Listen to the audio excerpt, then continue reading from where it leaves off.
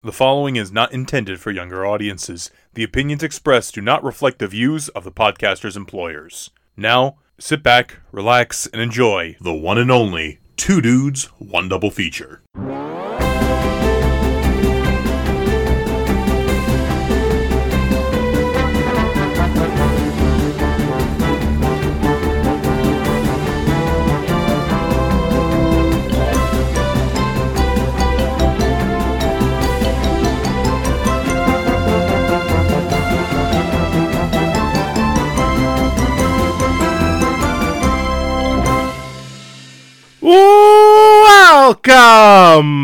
Welcome everyone to Two Dudes, One Double Feature, the show in which two dudes talk two films, and that is about it.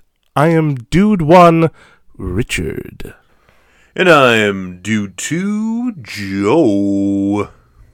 And welcome again to the show, everyone. We have a fun pairing for you guys this week.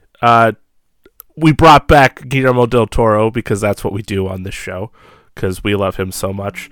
But this specific double feature is a little bit different in a way. We'll get into that. But before we dive into anything else, Dude 2, Joe Dinny Dan, how you doing? Yeah, it's better than I guess. Yeah. Yeah. Is your shirt inside out? It might be. Let me double check. It is not. Okay, good. It is not. I was curious. I'd be like Lady Gaga at the Oscars. She rocked that inside shirt out. Listen, I haven't done much of anything. I finished The Last of Us show. It was good. Can I ask you a question about that? Yeah. This has nothing to do with the giraffe thing, by the way, because I don't give a fuck about the giraffe thing. Listen, I don't get a lot of opportunities where, like, a big show is based on something I have a lot of experience with. So it's like those people that had read the book before the Red Wedding was shown on Game of Thrones. So this is my moment. So I wanted to know what your takeaway, spoiler alert for The Last of Us game and show. I want to know what your takeaway with the ending was.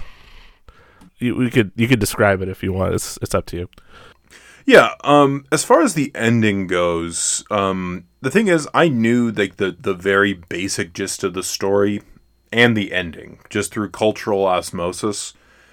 Because it was such a widely played game, obviously, and my brother's never played it, but he's seen playthroughs, and I remember watching like the cutscenes, and I'm like, wow, that's a pretty impactful ending right there, where Joel is like, cure? Pfft, no, we're not going to do that. I'm just going to shoot up all these doctors and get the girl the hell out of there. And what makes it worse is, like, because you're playing the character in the game, obviously. Yes. And so it's like, and if you've never played the game, you have no idea what's happening. Especially if you don't know what the ending is, and you get to that point, and you're in the operating room with the doctors. You can actually kill all the doctors if you want to. You don't have to, but if you're like that determined to do it, but then like you realize, because like obviously, you know, we've known from the moment the show started that Joel has a bit of a mean streak, especially over the course of 20 years being in a apocalyptic scenario. And when he finally feels that strongly again, like he did for his daughter Sarah, and he feels that towards Ellie, you know, he can channel that mean streak in a loving way. Like, you can understand why he's doing it, but at the same time it's like, stop it. And so I liked that in the show. They depicted it. They depicted it as somewhat of a bad thing, but not so intensely, because you still could understand why he's doing it. But you also are like, stop. like this is insane. You're like, you killed the doctor point blank. Like, you shot him in the face, which is what you do in the game. Yeah, I mean, it's it's one of those things where I think it's also the completion of a character arc as well for this character. Because in his mind, because in any other story, okay, the big thing is he gets to save the daughter-like figure because he couldn't do that with his own actual daughter. No, yeah. And, and then it's mixed with the fact that, yes, he saves her, and that's nifty and all, but at what cost? At what cost? But also, because Ellie's not like an adult.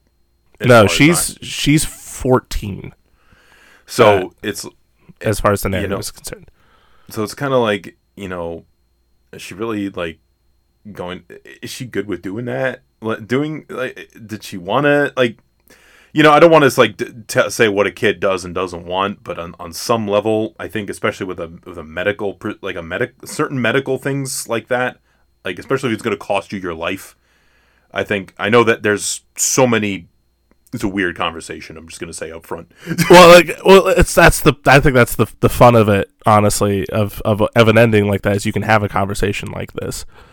Like it makes me think of Watchmen. Like I was saying to you, the ending of Watchmen, where it's just like, okay, all these like billions of people died, and then it's like, okay, maybe this is a good thing, and it's like, no, I am going to reveal to the world what happened, and this was from one of the heroes that was going to do this, and you go, oh boy.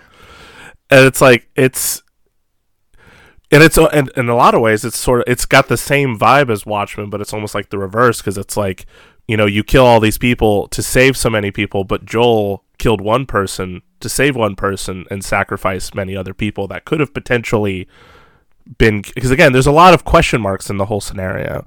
Like could have been a cure.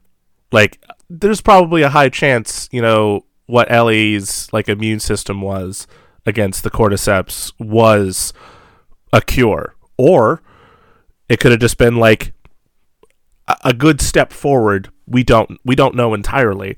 Right. At the end of the day, I think for me, like, I don't think Joel or even Marlene, who's like the head of the Fireflies, I don't think either of them should have really, because they were both the ones deciding for Ellie, because Ellie was knocked out the whole time.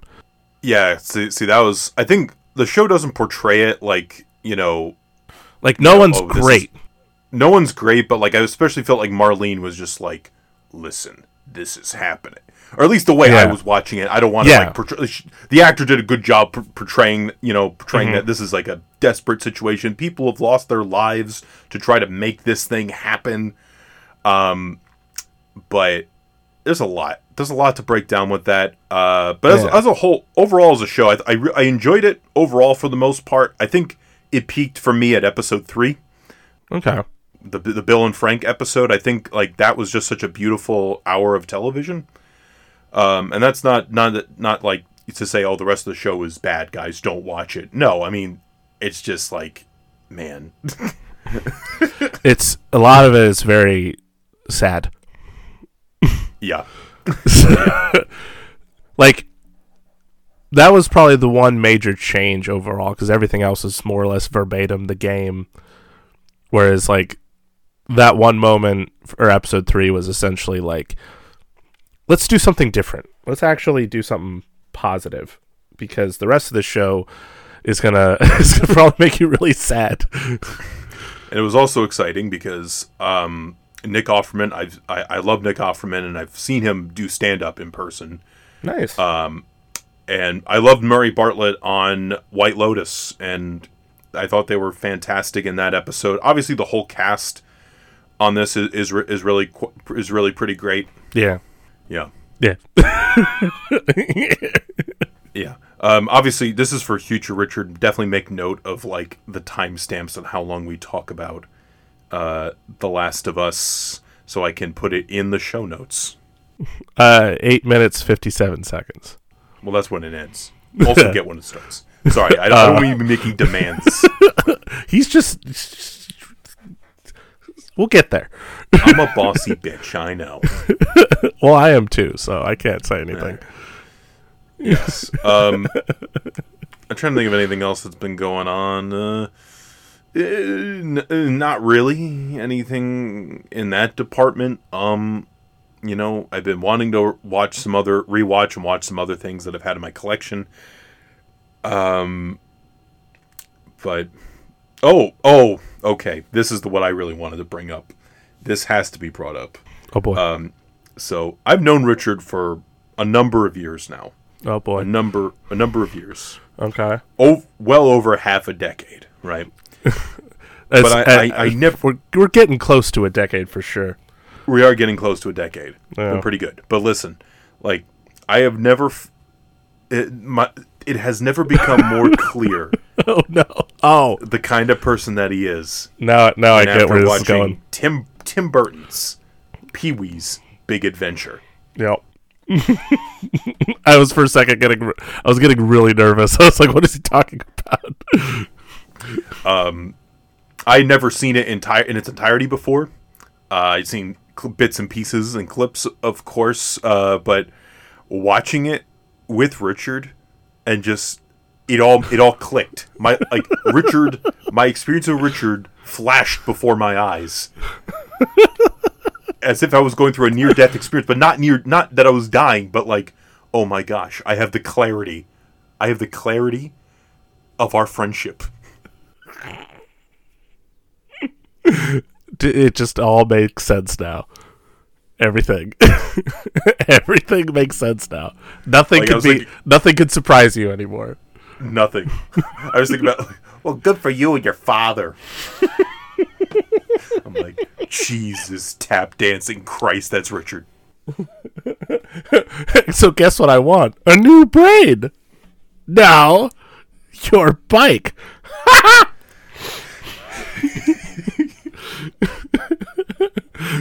Yeah. Like, I know we had talked about what, like if we were ever going to bring Tim Burton back on the show, like by choice, what movies would we even do? I think we talked about this after we did Edward Scissorhands, because you were just like, wow, that's actually pretty damn good. Yeah. What? This is weird. I'm not used to this.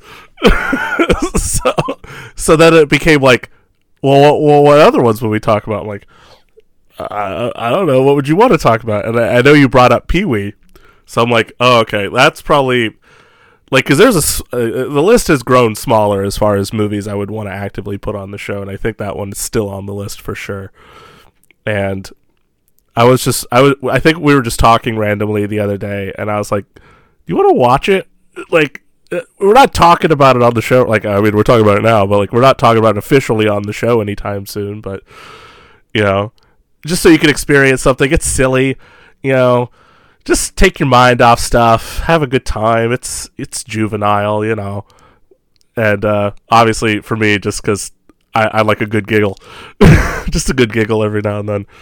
And we start watching it. I'm already laughing at the opening bits, and Joey's like, "This all makes sense now. everything that I'm seeing right now, I get it. I get it." I don't know if that's a good thing, but he got it, so that's cool. Because like the whole movie is just Pee-wee trying to find his bike that was stolen, but like everybody is a man child, not even like a man child, like a man toddler. Like we're like, if you're like, there's like a level, so like at a teen level you have like Step Brothers, like Will Ferrell and John C. Reilly as like teenagers, like 13-year-olds. At that point where they're just fighting all the time and just being violent. But then you go down to the Pee-wee level, and Pee-wee's like he's 5. And the way he talks with like certain characters is like he means well, like he's kind of annoying in a way, but like he's just because he's just mentally 5 years old. So like he walks out for instance, he walks outside and he says good morning to his neighbor. And he's like, I'm gonna water, and he's like screaming this, I'm gonna water my lawn now.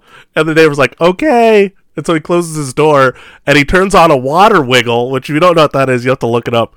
It's like looks like a nesting doll with hoses coming out of its head, and it's just spraying water everywhere, and it's getting the neighbor's house, and the neighbor's just like What a cartoon. And Pee-wee just jumps and screams and goes, ah! Ah! It's magical. It's genuinely magical. Yes.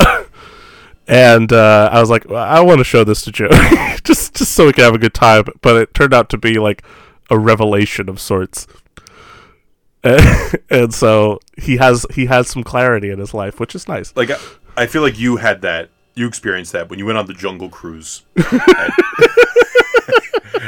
Jungle Cruise to me is like Pee-wee's Big Adventure to you. That makes sense. Yeah. It's just like, yep.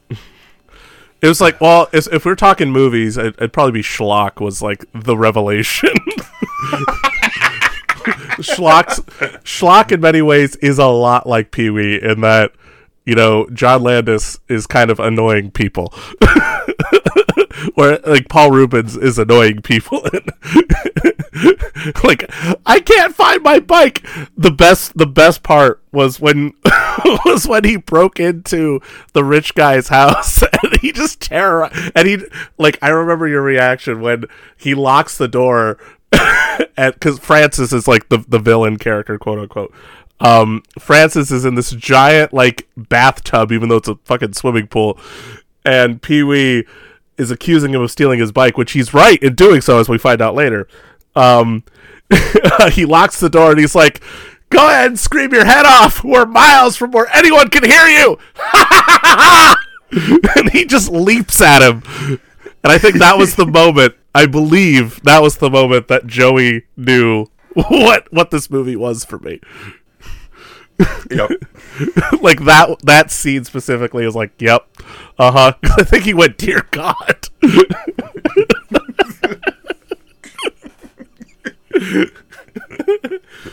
And then everything else was just like, that makes sense. Yep. Yep. Yep. You would totally feed your pancakes Mr. T's cereal. Good morning, Pee-wee. Good morning, Mr. Breakfast. Can I have some Mr. T cereal? Okay. I'll pity the poor fool who don't eat my cereal.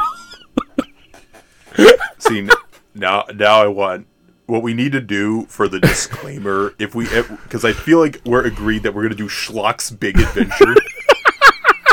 I think that's what it's kind of Schlock's Big Adventure. We need to do a disclaimer, okay? You're obviously Pee-wee.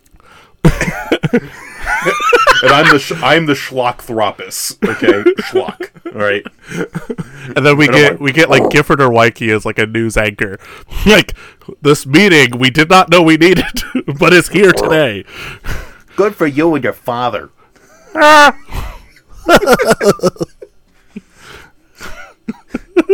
Have you seen my bike? Go ahead and scream your head off. We're miles from where anyone can hear you.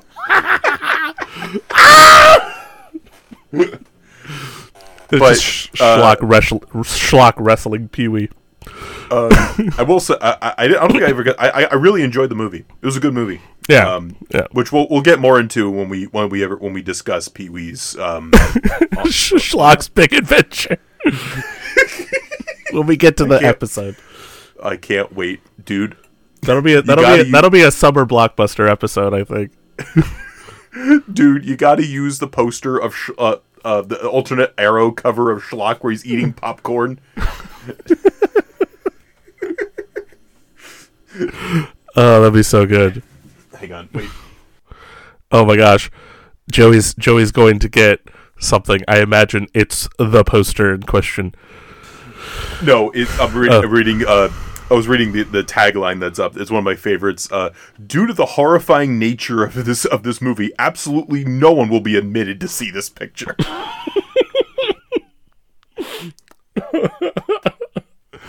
And then, like, the end of Pee-wee is just like every Warner Brothers movie right now. No, dude, what we need John to draw us as Pee-wee and Schlock.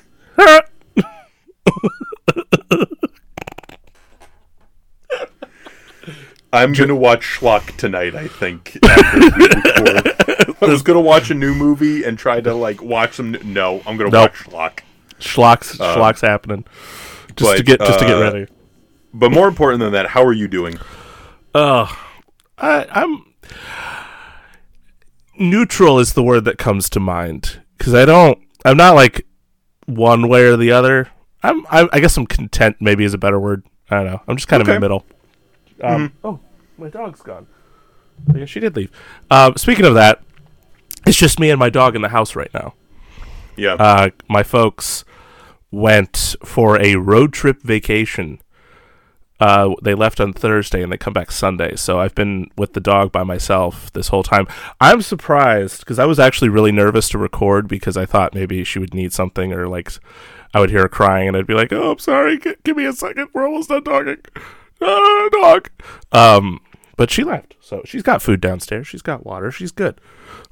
She went out twice. She went to the bathroom twice. The dog is good. Anyway.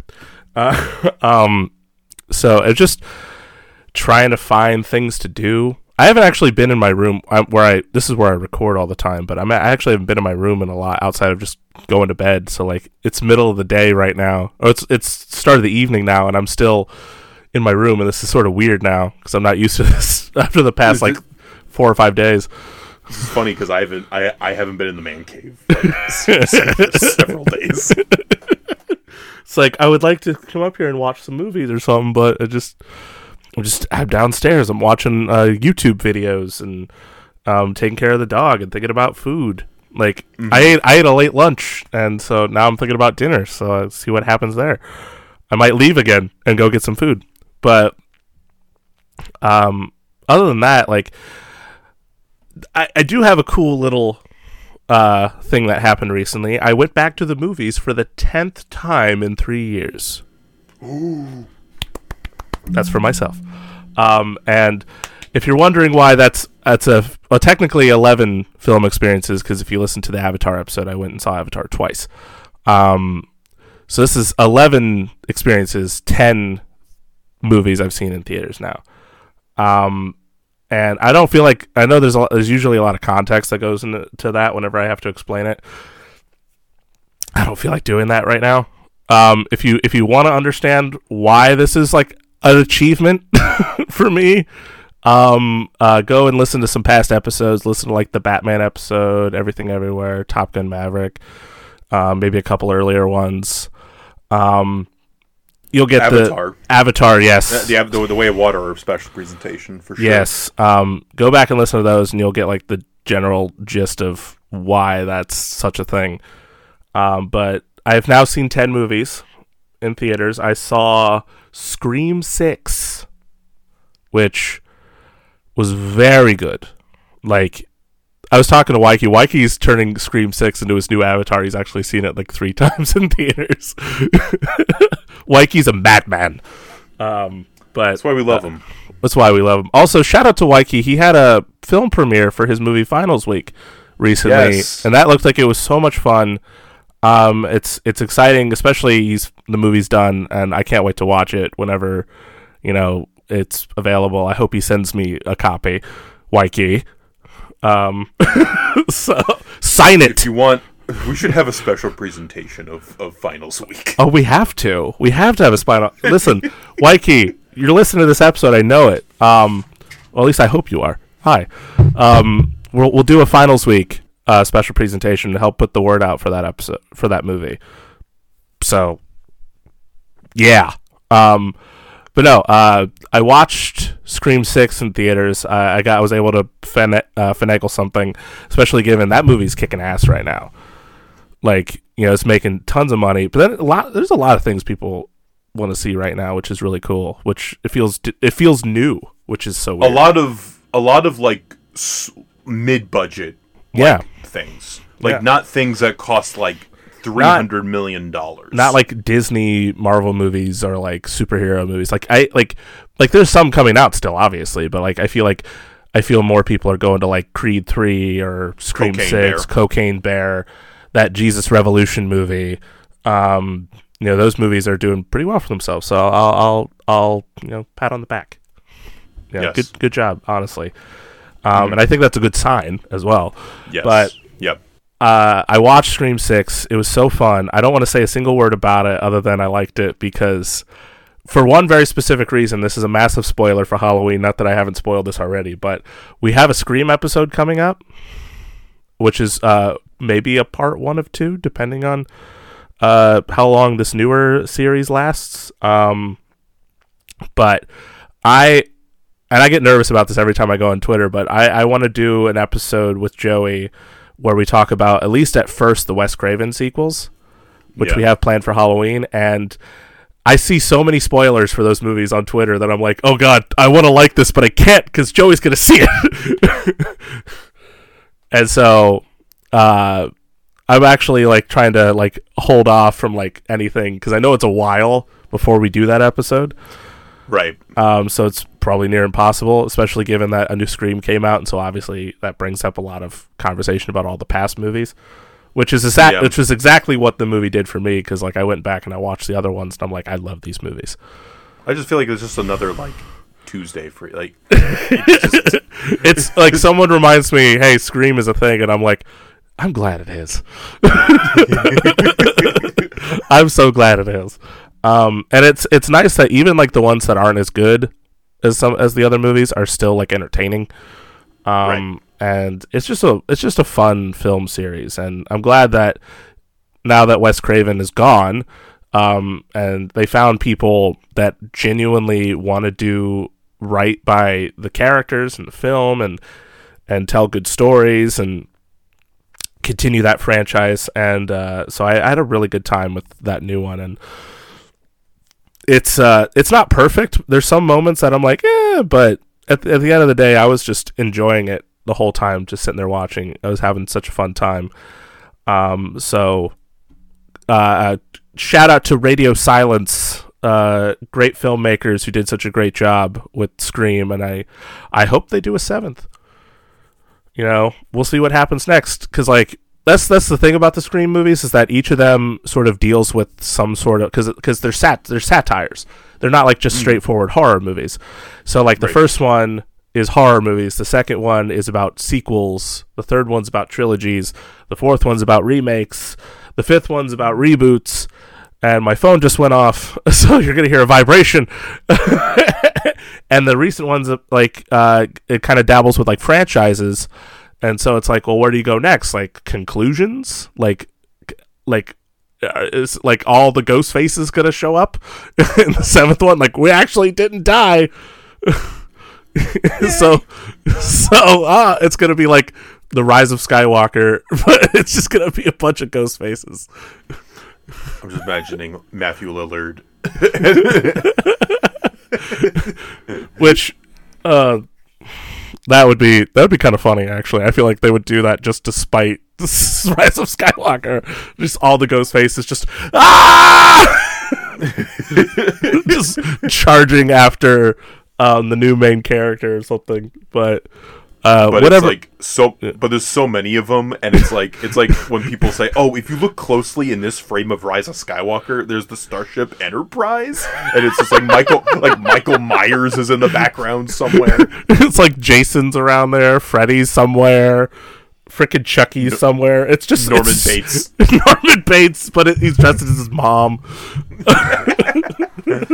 Leatherface. That's another movie I can't wait to talk about. Is Psycho. Psycho's fantastic, so love that movie. I can't wait till we do have it planned, but it's gonna be a second. But anyway, is there anything else you wanted to bring up before we? Actually, I want to bring my cholesterol down. Really, I don't want to bring anything else up. Really, so if you guys can help me with that, just bring it down. No, all right. Nothing really. Oh, you know what? I didn't tell you this, but since we're talking, I might as well tell you this. I bought a movie today. I am speechless right now. I don't know if he's acting for the microphone or he actually feels this way, but I'm happy of the reaction regardless. You don't Well, listen. Okay, so I just showed him. I bought the 4K Steelbook Best Buy exclusive of Ran, the Akira Kurosawa movie, which I feel like I has been kind of out of print for a little bit because Best Buy just didn't have it. Right. But what was funny is I went to Best Buy today when I was on my way to get some lunch, and I was like, I want to see if they threw, because sometimes Best Buy will just like have some stuff restocked every now and then. And I saw this on the shelf for $20, and I'm like, I missed my chance last time this was available, so I'm gonna get it. And I'm excited to watch it. So I think you'll. I mean, because like obviously, I know you liked Seven Samurai and the other Kurosawas that we've discussed before, but I think you'll like this one because it's in color and it's widescreen, and not to like simplify your wants, in a movie. not to say that I'm a basic bitch, even though it's kind of true. Listen, I'm a basic bitch my own way too, dude. One of my favorite movies, Casablanca. How fucking original. Pee-wee Schlock. Listen. That's fair. This is fair. This is just this. Listen, not to quote the title of the hit NBC show. This is us. This is us. Starring cursed actor Milo. I don't know his last name, but he's in Cursed. Yes. Also a Wes Craven movie. Yes. But yeah, Ron. Yeah. I mean, I was actually seeing that like posted in a bunch of like film like Reddit forums that I'm a part of. People were saying it's restocked. Mm-hmm. Yeah, people were like, I saw like it's been like a lot of I've been seeing that. By the way, that steelbook cover is so beautiful. It's so nice, dude. Not to keep going on to this because I do want to talk about our movies, but apparently when I was going to check out, the cashier at Best Buy was like, some guy literally just bought 5 copies of this. So I'm like, fucking scalpers. Guarantee, like maybe 1 copy was for him. He's gonna sell 4 on eBay for like $50 each. Mm-hmm. Thanks, guy. You're doing a society justice. But I also own the I bought that one a couple of times. I have the out of print Criterion DVD, and it's one of those like thick DVDs where it's like 5 discs or something. No, it's 2 discs, but it's like each disc is like in a separate thing, kind of. Oh, like are you talking about like the old school ones? They're like Fat Boys, and like it's got like a sleeve, like a little like paper sleeve or something. I'll show. I'll we'll get to that later. But Ron's great, and I'm very excited for you. But this week, as we get to the point, 32 minutes in, you know what? A lot's happened in our lives. We didn't even talk about the Oscars, but it's what it is. Congratulations to all the people that won. I'm very happy, very happy. Elvis was snubbed. Elvis. It should have won for Best Documentary Feature because clearly it is a documentary. I was pissed that Elvis didn't get Best Animated Short. That made me so angry. Best International Feature. Elvis was stayed at the International. All Quiet on the Western Front's in like the Western Front. Yeah, that's a completely different location. Come on, that's not That's not the International. Really? What are you doing? No, but in all seriousness, congrats to all the winners. All the nominees. It was actually a really cool ceremony. But we're going to talk about Del Toro movies. Guillermo del Toro is obviously Del Toro, as we've said before on our show. He is the center of the two dudes Venn diagram. Like point in the middle, like there's directly, like once you look at it, he will be perfectly in the middle. Like if you mashed us together, it would probably not look like Guillermo del Toro, but it'd probably be like Guillermo del Toro as far as like what we would want in a movie. Yeah, it's just it would that makes sense. There is a picture of our faces like mush jochured, I think it's referred to as. Oh yeah, I forgot about that. And then there's Gifkey for Waikiki and Gifford. That's a fun. Anyway, but Del Toro obviously is one of our favorite filmmakers, and obviously Two Dudes Hall of Famer. We talked about his Spanish language movies, on Shape our of show. Water, Pacific Rim. Talked about Pacific Rim, of course. And there's still other ones that we got to talk about. We also have another Del Toro episode coming up that we're not going to talk about. Somebody else is. Mm-hmm. We'll keep you posted on the details soon. I'm actually very excited about that. Guys, you have no idea how hyped we are. So hyped that we are still delaying what we're going to talk about this week, even though you probably got the impression from the title. So listen. I'm going to. I'm just going to say it like this, okay? If you are somebody who's expecting a flat-out horror movie, but do not like gothic romances, then beware of Crimson Peak. I'm just picturing you as like a black ghost with like a dress on now. You look good. You can't see, but Joey's twitching right now.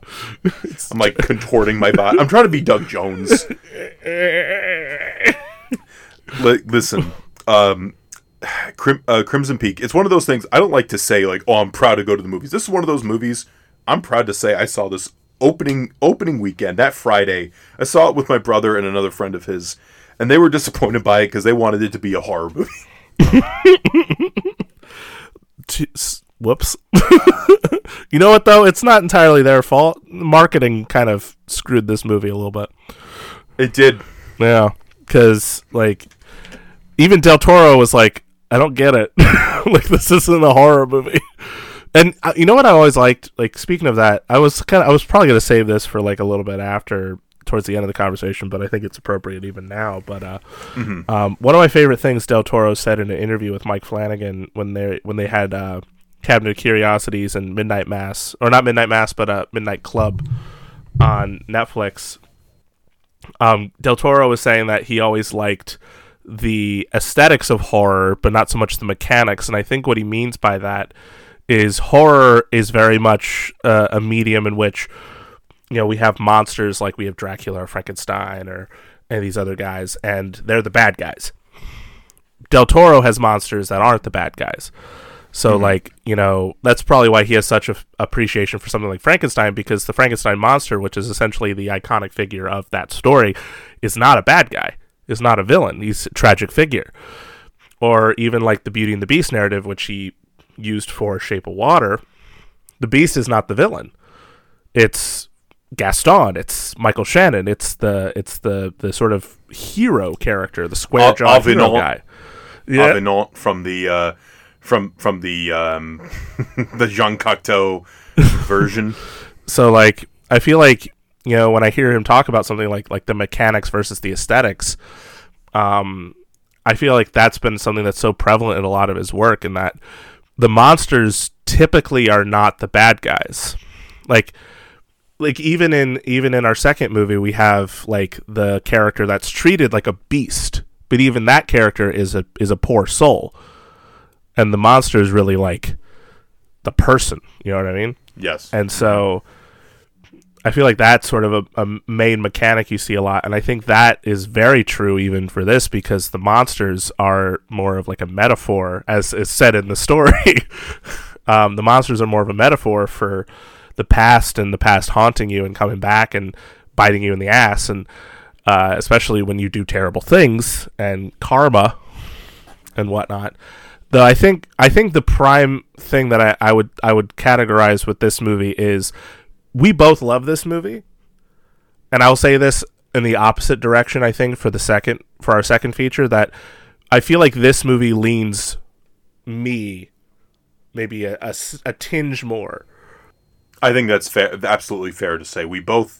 I know we're both huge fans of this, but I think that's a fair. I think when I do the Instagram tags in my thing, I'm going to tag you in something in Crimson Peak. Yeah, inevitably. And I've been trying to get this on the show for a while. Not that it was hard, but it was just hard to figure out what to pair it with until it was like, duh. It just made sense. But yeah, Crimson Peak, I have such a admiration and love and connection with this movie, because this movie has like everything that I love, like sappy romances, like intriguing mysteries, and motherfucking haunted houses and ghosts. Like, I love all that shit. Like, yeah. That's me in a nut. And the ghosts are colorful. There's like a red ghost, there's a white ghost, there's a black ghost, there's a baby ghost, there's like a whole creepy freaking house. Like, it's got a great cast, and man, there's a lot to admire about this one. It is like the money is clearly on the screen. Like, oh, it's a gorgeous movie, and I think that's one of the things that I really like about this movie. A lot of modern horror it takes place in the modern era, right? So like, there's a production design aspect to it, but it's a different sort of thing because you're dealing more with today, whereas a lot of the old horror movies would take place, because a lot of like period Universal pieces. had the old period pieces because Universal had like the European like village set, and they use that for a bunch of movies, and I love that aesthetic. Like just like whether it's like like a Bavarian village or like a gothic castle or whatever. I always just like that. That whole vibe.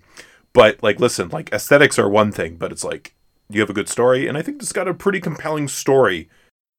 Genuinely, so essentially, here's the gist of the story. So we have Edith, who's played by Mia Wasikowska, returning to the show. She wants to be a writer. She's determined to be a writer, and she has written this whole book. She's essentially like, it makes me think a lot of Little Women, because Saoirse Ronan in that film is writing the Little Women book. Yes. Women have minds and soul. I can't do that performance, but you get the gist of it. See, I was just thinking about on Twitter, women. Oh my god. So Edith wants to be a writer, though she unfortunately, as is evident during that time period, and even in today's age, sadly, her gender works against her. So like, she turns in a book to get published, and they think it's cute. It's like, this is cute, okay, but maybe some kissing, maybe a little bit of kissing. And she's like, I don't want kissing. Like, I just don't. It's like, why do you have ghosts in here? Because it's metaphor. It's like, metaphor. But like, I love the way he said, like, and she has that thing, and he says metaphor like he's surprised she knows what that means. Metaphor.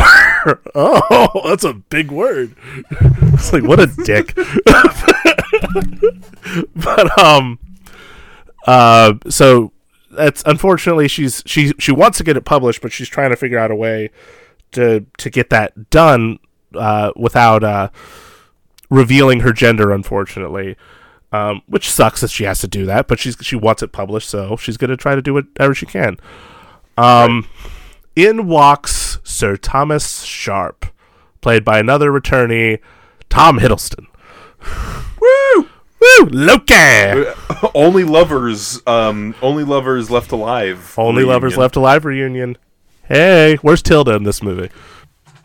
Tilda, listen, if this movie was made like 10, 15 years earlier, Tilda would be the Jessica Chastain character. Yeah, listen, Jessica Chastain steals the show, honestly, but...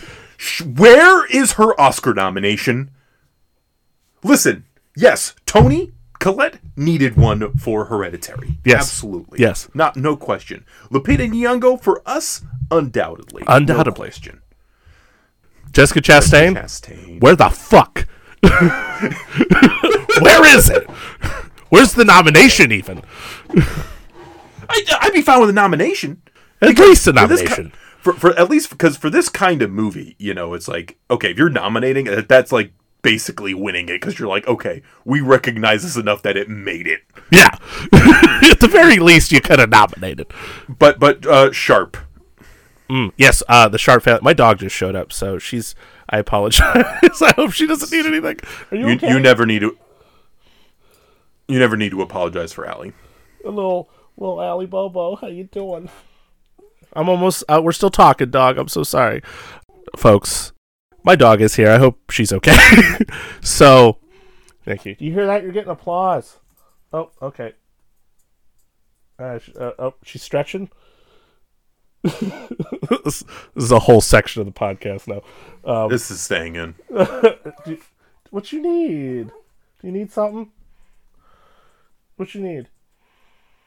Oh, Okay, she's just gonna roll around. So the Sharp family. You have Thomas Sharp, and he's kind of an aristocratic kind of guy. He's proper. He's got a nice suit. It's a little tattered, but And he comes with a proposal because Edith's father is like one of the main like construction guys in this little like area that they live in, and Thomas wants to pitch this machine that he's building to help with construction, but they don't respect Thomas all that much because they look at him and they're like, oh, you come from money. You're British. You come from money. You're wealthy. You have you didn't come from hardworking Americans, who built this country with their hands. Yeah. So they're essentially like, nah, we're not going to help you because everyone else said no, so we're not going to trust this. And but Thomas stays because he kind of gets a liking to Edith. He's like, she's pretty. She seems smart. I liked her story. I might stay around. Now, of course, there's a more mysterious aspect to the Sharp family. It's Jessica Chastain's character. She's got some sinisterness to her the moment you see her, because she's just playing the piano and you're like, she's killed people. like you look at her like, she's killed people. I could like, yes. I don't need any hints. I didn't know she's killed people. So basically, when we get that initial meeting with Jessica Chastain and the sort of distrust of Tom Hiddleston's character from Edith's dad, that's when he's like, I want to look into these people because there's something off about them. Also, I should mention Charlie Hunnam's character. Charlie Hunnam back on the show once again as well. Another returnee. Love Charlie Hunnam. He plays another kind, wonderful person like he does in Pacific Rim, though not, and almost as badass, but for different reasons. Like, he's more like Sherlock Holmes badass. Dude, I was saying this to you when we were watching it. I'm like, he's like if Gaston were a good guy. Like if Gaston read books and was a good guy. Like, clearly Edith is like, ooh, I'm interested in Tom Hiddleston. Ooh, mysterious. But like Charlie Hunnam is like clearly like, come on. Come on. Hey, listen. And some people might disagree with me with that, but listen, Charlie Hunnam is great. I love him in this movie. Listen, he's another one of those actors I could see us easily putting in the Hall of Fame because he probably would make it. He's easily, like, no question. I've yet to like watch anything I've seen him in and say I've genuinely loved him in everything I've seen him in. I loved him on. I haven't finished Sons of Anarchy, but I loved him on that too. He's great in The Gentleman. Yes. So sure. I like, even though King Arthur wasn't like a great movie, he's very good in that. He understands the assignment. He does. Is the important thing. But yes, continue. So he's like the other guy essentially, but he doesn't try to like. He's just trying to be like a caring shoulder for Edith whenever she needs it. Like, he's not trying to pursue her romantically or anything, but like, he's a good friend. But there's always that talk of like, maybe those two could get together. Like, it's kind of there, but I don't even think Charlie Hunnam's character would be like, yes. I think he just likes being around her.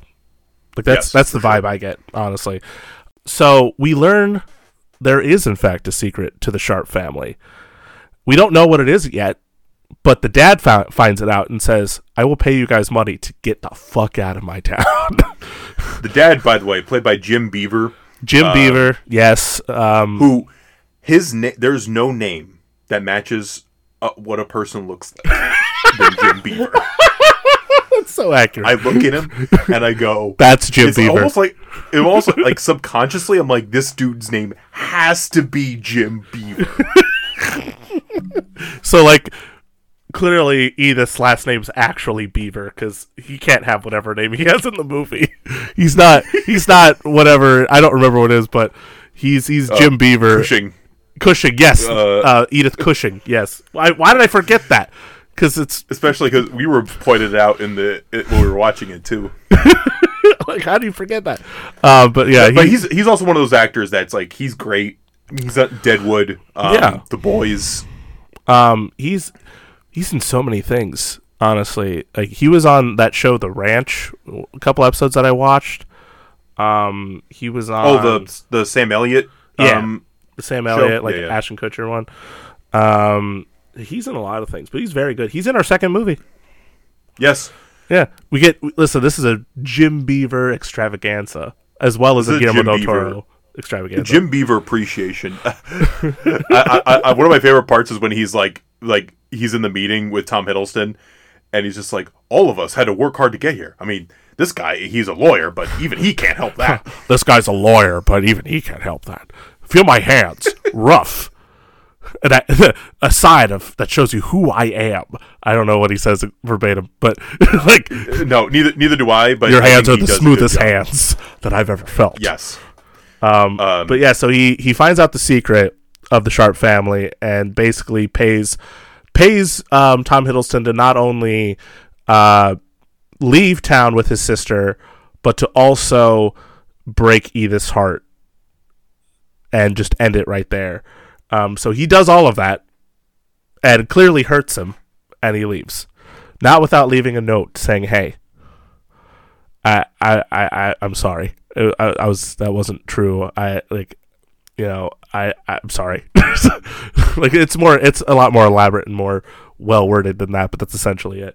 But also something genuinely tragic happens. Someone goes in and kills Jim Beaver brutally. Smashes his head on the corner of a porcelain sink. Like, his head caves in. Like, that's the one thing you'll... Like Del Toro, like, if we haven't expressed this enough in other episodes with his films, is violent. But not, like, in the excessive sense, he knows exactly when to hit those notes and when to hit them hard. And when he hits them, at no point is it, like, a weak spot. It's always, like, boom! And you're like, oh, God! I think about, like, that's one of the hardest scenes, I think, in his entire filmography to watch, is that. The sink bit? Mm-hmm. Mm-hmm. Yeah. It sticks with me. And I think about, like, it also calls back to me, like, in Pan's Labyrinth, when Captain Vidal has the bottle and bashes it in the one guy's face. He likes to cave in, like, heads a lot in his movies. You notice that? He does that kind of in the second one, too. He does. It's one of those things where I don't think, like, you bring up the violence. I don't think, I think about, like, it being dark, but I think the violence, I think of this in some ways secondary, but I think I definitely noticed it more this time around, and also visiting our second feature. I think that's definitely, like, where I differ, because, like, I always think about it in that, because, I mean, I think it's just because I watch so many, like, horror movies, and not that you don't, obviously, but, when I think about violence in cinema and, like, the way it's portrayed, obviously there's kind of certain levels to it. There's something like you pull back a little bit more. Sometimes you go a little bit hard. You can be excessive. You can be, for lack of a better term, playful.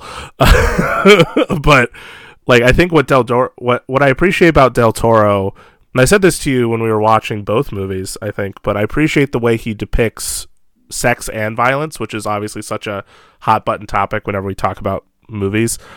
And I won't dabble in this too much, so don't worry. No, I mean, listen, like, it's what it is. But no, like, I think what he does is that he doesn't shy away from it, and he's honest about it, but he also understands, like, especially when it comes to the violent aspect of it, you're watching a movie, sometimes people come to watch movies maybe for the more violent aspects, but you also want them to be like, oh God, like, you want them to feel it when it happens. Or, like, when characters are making love, you want them to feel the emotion that the characters are feeling, and so what better way to do that than by just being honest about it? If you're going to bash a guy's head on the side of a sink, I'm pretty sure it's most likely going to do what it does in this movie versus, like, how it's usually portrayed in everything else. I appreciate that about him, and I think that's something that I've always, and even to, this movie, our next movie, like, I think that's a pretty common thread throughout a lot of his films. Like, obviously you got to pull back based on the rating and stuff, so you got to be smart about that. But I think when he has that chance to really let himself be that truthful with it, he goes for it.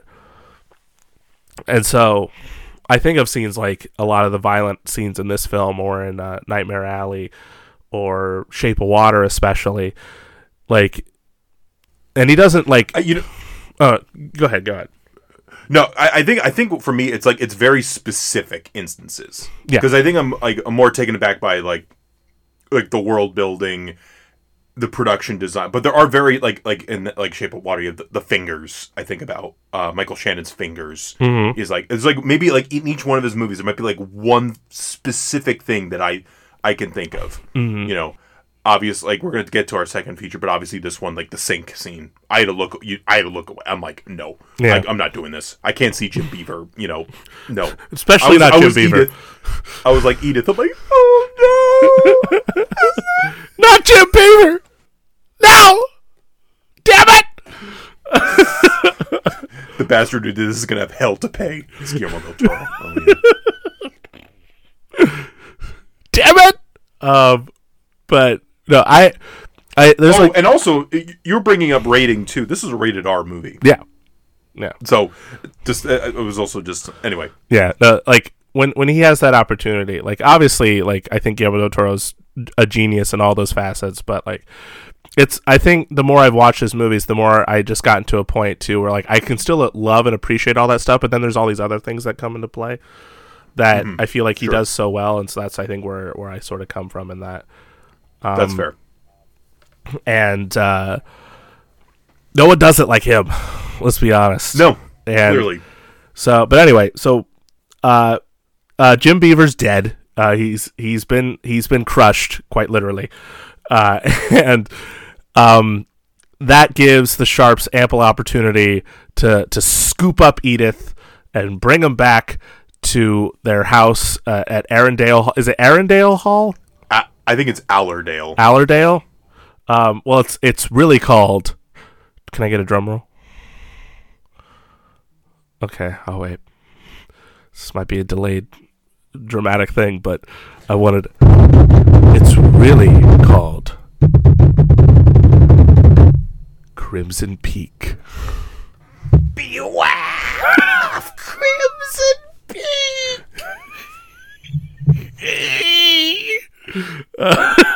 But yeah, the reason it's called that is because the house is sinking, and there's like a clay mine that's like blood red almost that sits underneath the foundation of the house, which is where, you know, obviously they're doing a lot of digging.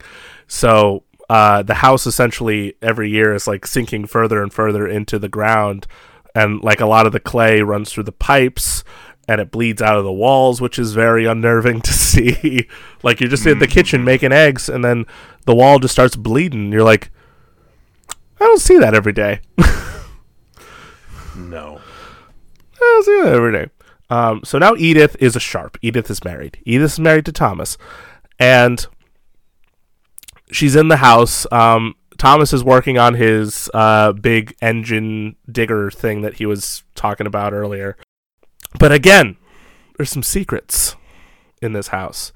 And it's only until Edith starts seeing ghosts, which I probably should have led with this. Edith is haunted by the ghost of her mom, as Joey portrayed numerous times in this episode. Can you do it one more time for us, please? Beware of Crimson Peak! At that time, like, while you were doing the like contorting, you were like rubbing your arm like you're cold. Like, I'm so chilly. Skeletal ghost! I'm so cold. I need heat! Anyway, so Edith, I apologize to everyone, especially to my poor dog over here. Woof. Oh, dang. You okay? Okay, she's good. All right. So, she sees the ghost for mom, and every time she sees her, she brings that warning: beware of Crimson Peak, or beware of Crimson. And so basically, when she finds out that the house is called Crimson Peak, and she starts seeing the ghosts of people who've died in the house, that starts raising some red flags. And Joey, what are some of those? What do we find out about this family, about this house? We find out that Guillermo del Toro is a freak. Yes. Well, we love him. Yes, we love him for that. We love him. Mm-hmm. The Haunted Mansion fanboy that he is. Yes. Which this is the closest thing we're going to get to a Guillermo del Toro Haunted Mansion movie. That's just the truth, and that's probably part of my enjoyment out of it too. The best Disney theme park movie. Anyway, as we find out that Guillermo del Toro wanted to make an episode of Game of Thrones because incest. Incest has returned to our show as well. Welcome back. We documented. We looked through the entire catalog of movies we've discussed. Star Wars being one of these things. So early on. It was surprising to find out how much incest has actually been on our show. House of the Dragon. And if you think about it scientifically, The Lion King.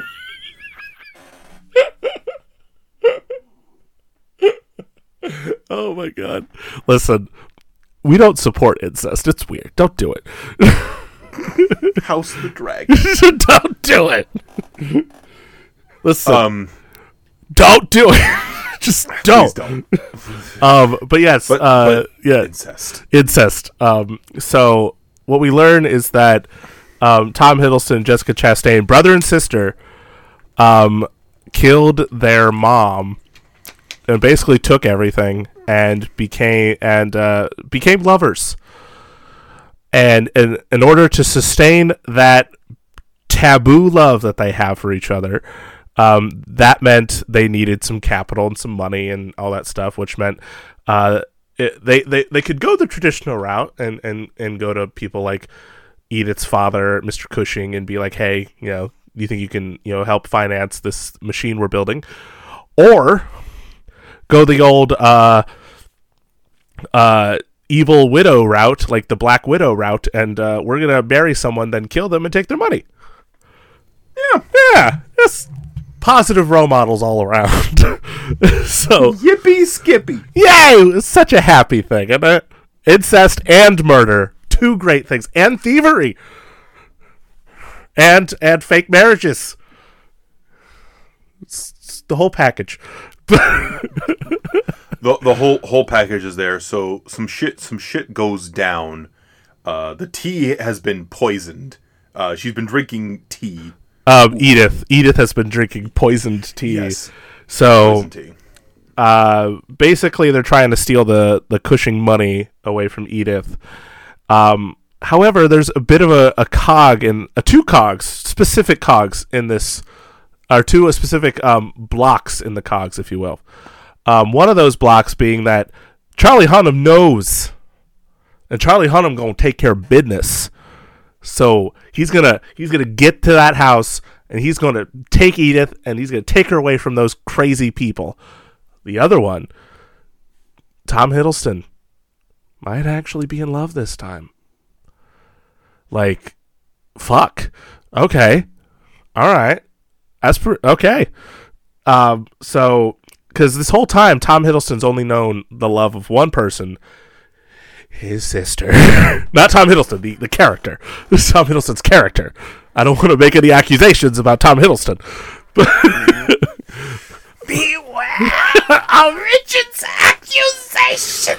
Tom Hiddleston needs to stop. I'm just kidding. I'm just kidding.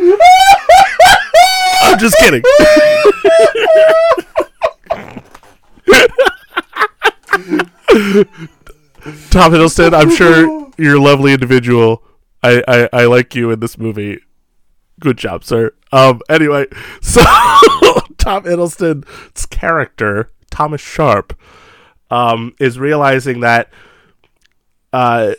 he doesn't actually love his sister. And his sister is a loon. Because as she says to Edith when Edith finally finds out, like, they did all of this for love. Yeah, they needed to do it for money so they can sustain their weird existence. But she actually genuinely loved her brother in that way, which is weird. Mm-hmm. And she's willing to kill for it, and she's willing to steal for it.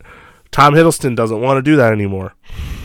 Right. And so he tries to right his wrongs. That unfortunately leads to him getting killed by his sister. And so then it's a final showdown with Edith and Jessica Chastain, what's her character's name? I'm not remembering it right Lucille? now. Lucille. Ugh. No, because you know what? She also could be. If Edith wasn't named Edith, I would have called I kept thinking that while I was watching, because I'm like, wait a minute. Wait, I thought Jessica Chastain was Edith this whole time. But yes, Lucille. Thank you so much, because that's been hurting my brain. Lucille Sharp.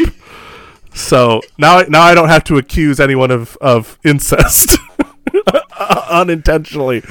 Not again, anyway. Not again. Jessica Chastain, stop it! Again. Beware of Richard's Stop it! Okay? Stop it! Okay.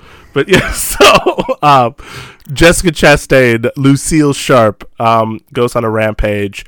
We learn that they've killed at least 3 or 4 people, including Lucille's own child that she had with her brother, because it was born wrong, as she said. And it's essentially like a soap opera twisty thing with ghosts and haunted. Listen, even the incest part is such a weirdly fun aspect of this whole movie, but it's just like, I remember watching it in theaters going, because without getting too descriptive, sorry, I'm drinking a soda at the same time, without getting too descriptive, like, there's that whole bit when Edith walks upstairs and we see Thomas and Lucille engaged in things upstairs in like a bedroom, and I remember seeing that moment and going, huh? But I didn't immediately think it was incest until that bit when like she's holding Edith at the by the stairs, and she's gonna push her off like the second floor or whatever, by the balcony, and she's like, he's not your brother, you're not siblings. She's like, well, guess what, we are. Push. You're like, what? That's your brother. Lucille, stop. Stop it, Lucille. Well, eventually she does. She does, because she gets killed. She does get killed. She gets a shovel to the head. That whole third act is so glorious. But also, like, we forgot to mention, too, Charlie Hunnam gets stabbed. Yeah, Charlie Hunnam makes it, but then, like, he tries to, after Edith found out about the incest, Charlie Hunnam comes in and he's like, they've been poisoning you, and they killed all these people for their wealth, and he's like, I'm going to take you out of here. And then freaking Edith stabs him in the arm, or not Edith. See, you were right. Lucille. Richard, stop it! Joey, stop it! I don't know. Stop it right now! Don't start it. Joey, don't start it. His look right now. Anyway. Charlie Hunnam gets stabbed. In the pit. Oh! Right in the armpit, which that makes my wing go a little bit. That one gets me. Richard's doing the chicken dance right now. Like half a chicken dance, really.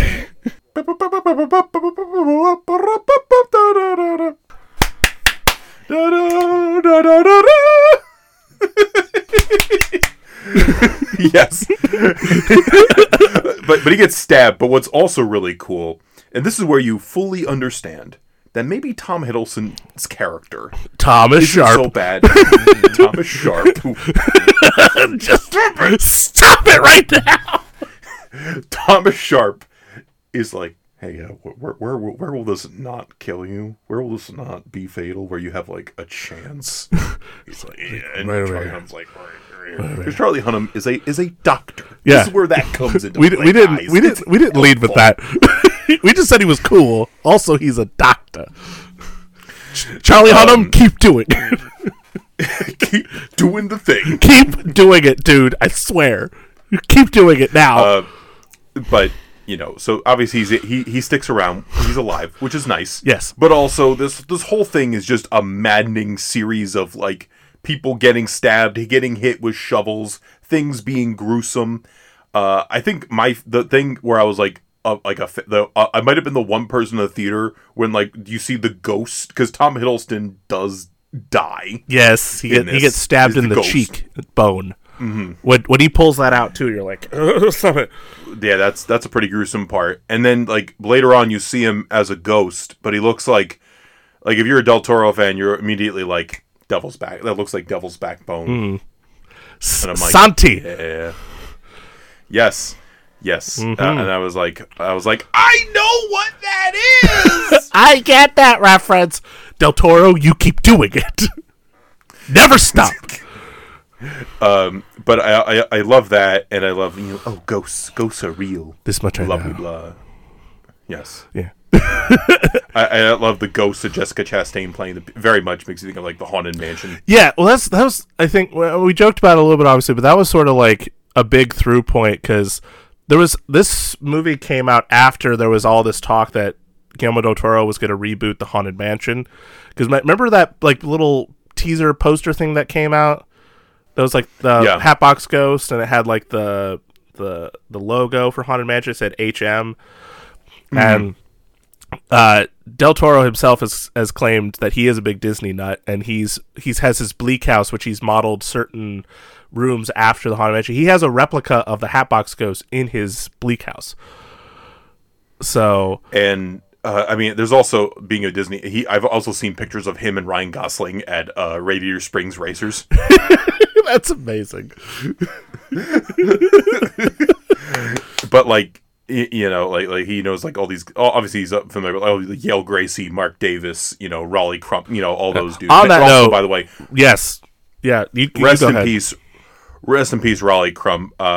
Truly a hugely important figure for many of Disney's most iconic attractions. Dude, you know, listen, the Tiki Room. Dude is heavily responsible for giving me one of my favorite things in the world, which is the Haunted Mansion ride. So, toast to you, my friend. So he's a big part of that. You know, he lived in like 90 something. Man, damn, that's wild. But may he rest in peace. But anyway, Del Toro's a huge Haunted Mansion fan. We're talking about that. So then, like, there's no secret that Del Toro tends to like be attached to projects, and then it just kind of doesn't happen. But I always like to think that filmmakers don't just let ideas die altogether, and so like they'll bring them onto another project, which is so many filmmakers have said like, well, you know, I wanted to do this for this movie, but we didn't get to do it, so I brought it over to this, and it made sense here.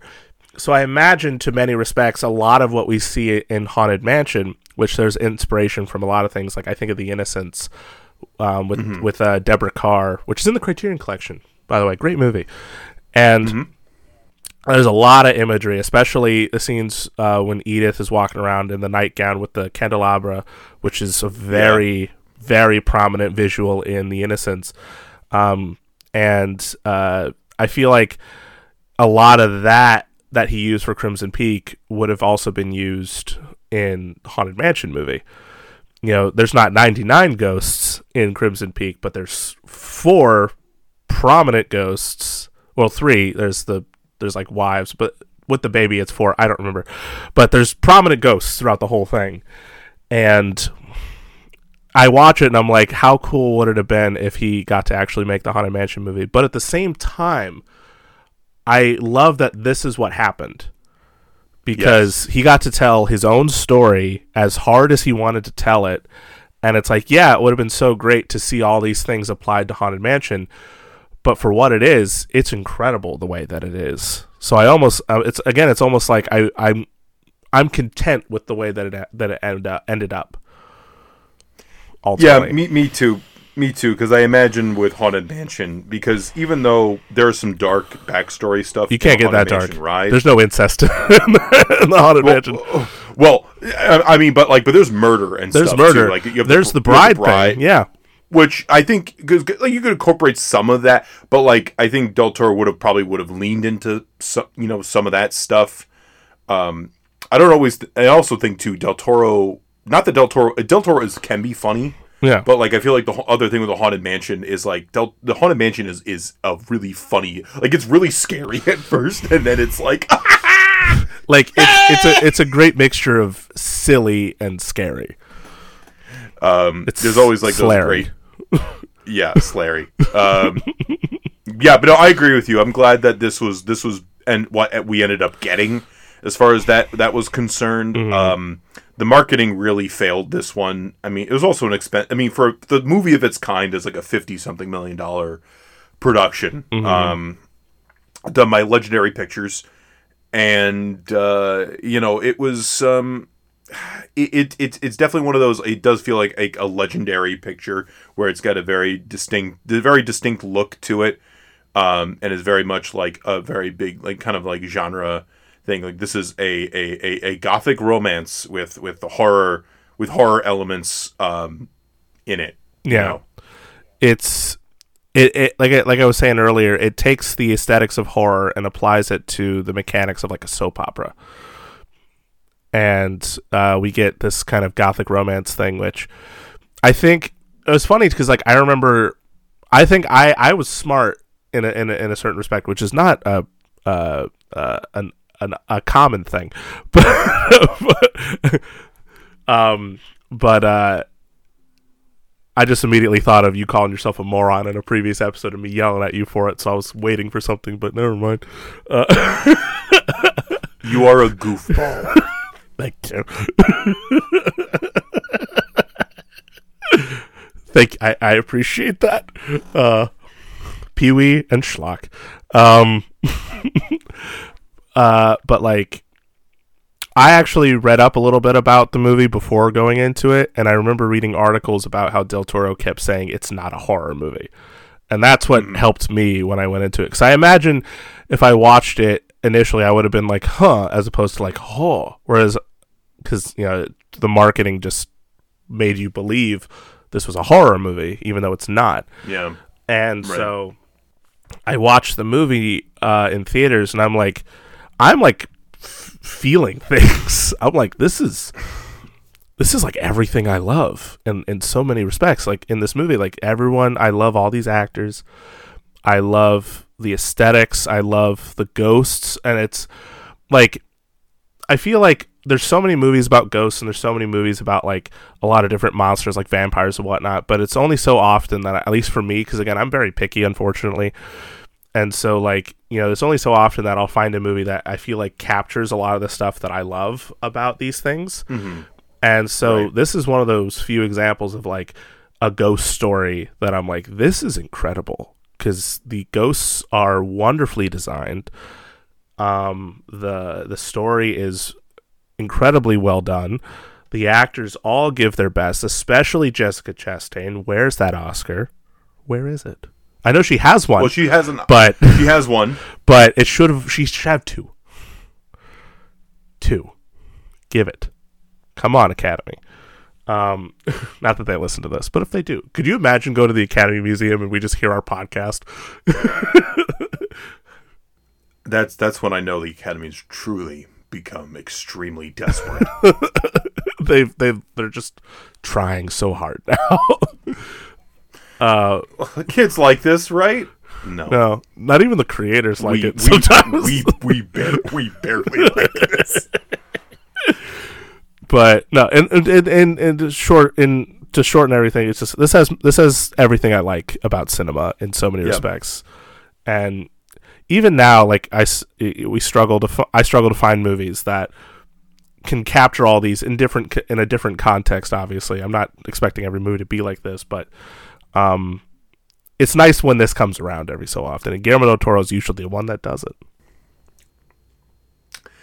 And I think that's going to ring true for me, especially with our second feature. When we return from our brief intermission, We're going to go into the world of mentalism, sideshows, and weird, corrupt politicians. Stay tuned. I'm a spider lady. And the Razzie for Worst Original Song in a Motion Picture goes to Lamont Montgomery and the New Buttersweet Singers for Crimson Peak. Ladies and gentlemen, I'm humiliated. Listen, I'm all choked up with humbleness. I wrote this song all by myself, with no help from anyone, no one on stage, not this dumb person over here that handed me the award, not even my own mother. Who would have thought I would end up here tonight receiving this one? I did. I knew I'd win because I deserve this. Not any of you, not a stupid person over here as well. Shut up. I've worked my dainty little fingers to the bone, making beautiful music for you ungrateful urchins with meager monetary compensation. But tonight, Monty gets his with interest. And I demand tribute, okay, from every one of you cretins. All you cretins are going to be paying me. You pay me $15 from every punk in this place. Every one of you form a queue right now. Make a line right over here. And while you do that, I'm going to take a drink. And Patty's going to say a few things. Patty, come on, say something. Back in the day, before I was in his rock band, I used to chase tornadoes with Helen Hunt. And we were together. It was a whole thing. We were in love, and we just kind of drifted apart. And I found another woman, and I didn't really tell her about a lot of my tornado chasing days. And at one point, we were just kind of passing through. And I was just, listen, divorce is hard. You're trying to get people to sign papers, and it's just a little weird. And I was just like, hey, but there's a little bit of spark left. I still kind of love Helen Hunt. You know, my grandma used to say, if you gotta find it, go to Helen Hunt for it. But that's a whole other thing. What? Patty Butterdean, everybody. Listen, folks, here's our song for the 2045 film Crimson Peak. I still have yet to see it. Girl, I know it's over, but there will come a day when we'll go back and stay in that place we used to share. They call it Crimson Peak, flashed on Crimson Peak.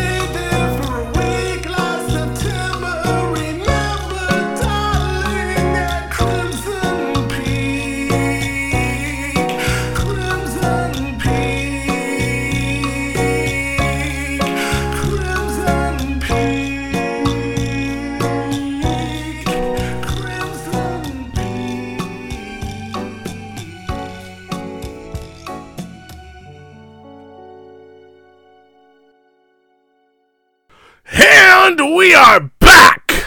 Welcome back to Two Dudes, One Double Feature. I actually pronounced all that this time.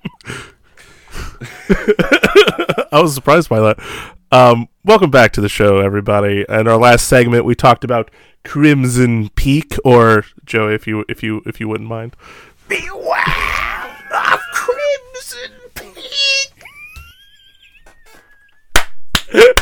See, I didn't hear I didn't hear the eek, and so it sounded like Crimson P. My vocal cords hate me right now. I hope in the edit we can do some add a layer of vocals on each time, so it's just like beware. So it just sounds really creepy. That's the benefit of having us do these every other week. We have time to mess with it. It's like when we put in Phoenix. Remember, a minute and 5 seconds into this to add the filter. All right.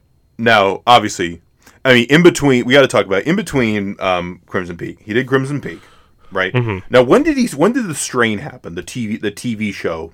It happened. I want to say it happened maybe around the time Crimson Peak came out.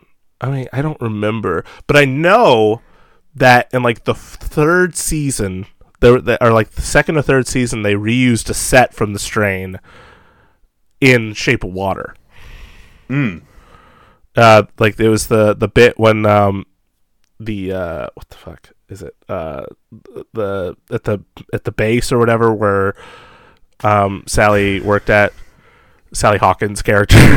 Right. Yeah. Sally, keep doing what you're doing. Yes. So like that, like whenever you saw like Michael Shannon like up in the balcony through the window, that set was used in the strain. I remember you saying that. Yeah. Okay. Yeah. So, but to my knowledge, I wanted to say 2013, but I don't think that's right. It ended in 2017. So because it had 3 seasons, 3 or 4 seasons. So why do you ask?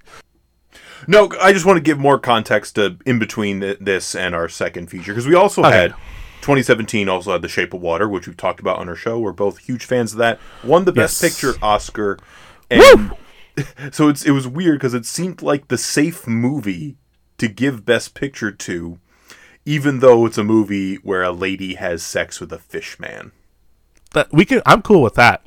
I am okay with that, but I think it's one of those movies, like people think about like Everything Everywhere All at Once, which is such a wild movie to win Best Picture, like out of context. Like it's for a while it's been the front runner, but like a year before now, like to tell somebody that this movie with like with the dildos butt plug as awards, the butt plug, excuse me, thank you.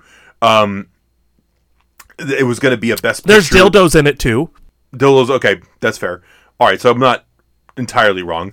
But I feel like Shape of Water in some ways, like it paved the way, I think, for like a weirder kind of Best Picture winner. Like, because obviously we've had epics win Best Picture, like Return of the King won Best Picture, won 11 Oscars. You know, we talked about that. And it's a fantasy movie. But like I'm talking, this is such a like this is a fish guy romantic movie, and I like that we can get things like this now. Del Toro, I don't think there was another movie. Am I forgetting anything? I don't think so, because in the 2010 era of Del Toro's career, as far as his cinema, his movies, because we got at the very beginning was Pacific Rim, I believe. Yeah. In 2013. Yep. Then following that was Crimson Peak. Then following that was The Shape of Water. And then I believe it was this one. Because I don't think there was anything else. So no. I think there was, because you also got to remember, like, he's working on a million different things. Yeah. Just to get to like, you know, one thing or another. The fact, like, we talked about this in our Spanish language episode, I believe, where we were talking about like how we were kind of commenting on the whole phenomenon of like Guillermo del Toro being attached to so many things and yet only making so many things, yet at the same time he makes a lot of stuff, especially when you think about recently too, because we had this movie, Well, I know we're going to reveal the title in a second. You already know what it is, probably. We're getting But also- to it. But also, this past year, we had Pinocchio, We had Pinocchio. which is kind of wild to think about, like, back-to-back years of the Del Toro movie. Like, yes. I'm so okay with that. Yes. So now we come to this. This movie, which was at first, funny enough, this might surprise you, Richard. I was not anticipating this at first because I didn't know it was a sideshow movie. Like there was like a sideshow element to it. Because I think I remember you like being somewhat because the enthusiasm wasn't there as much as I would have expected it to be when we talked about it. You know what? Let's reveal the title, and I'm gonna need some help on this one. All right. Okay, what do I got to do? Step right up and behold one of the unexplained mysteries of the universe. Why would Searchlight Pictures greenlight a $60 million sideshow movie? This is Nightmare Alley. I was trying to be the You're trying to be the geek? I was trying to be the geek. I appreciate that. Thank you. I mean, one of us. I mean, I was the ghost in the last one, and you get to be the geek in this one. It was a chicken. Of Nightmare Alley. Yes. But Nightmare Alley, because at first I heard World War II movie by Guillermo del Toro, and I didn't know any other details beyond that. And I thought, okay. Because he's tapped into that a couple of times. Well, like, he's tapped into World War II, but, like, the way it was presented to me at first seemed like it was going to be, like, a World War II... Like Del Toro was going to do was going to just do, like, a movie. Right. Like, kind of... That was... Which I had a hard time believing. But then I watched the Tyrone Power old Nightmare Alley from the 40s. You hadn't seen it before? I hadn't seen it, no. I hadn't seen it until, like, a couple of years ago. That's more surprising. I had never heard of it. And I loved Tyrone Power. He's one of my favorite actors to play Zorro. He played And it's in the Criterion... So you're telling me... Hold on. But you have to understand, the Criterion Edition came later. You're telling me Okay.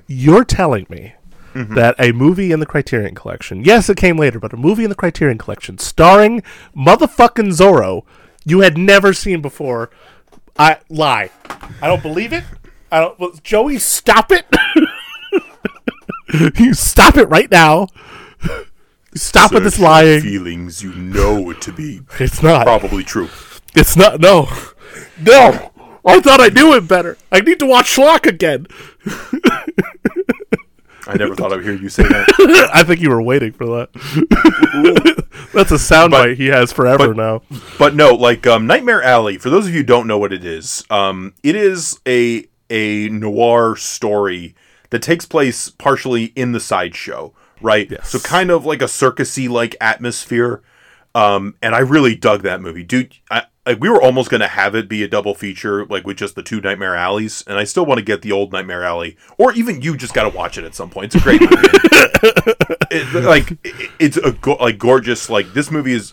Well, we'll get to that too, but like this is a gorgeous, like, black and white noir story about this sideshow guy, Stanton Carlisle, who's played by Tyrone Power in the original.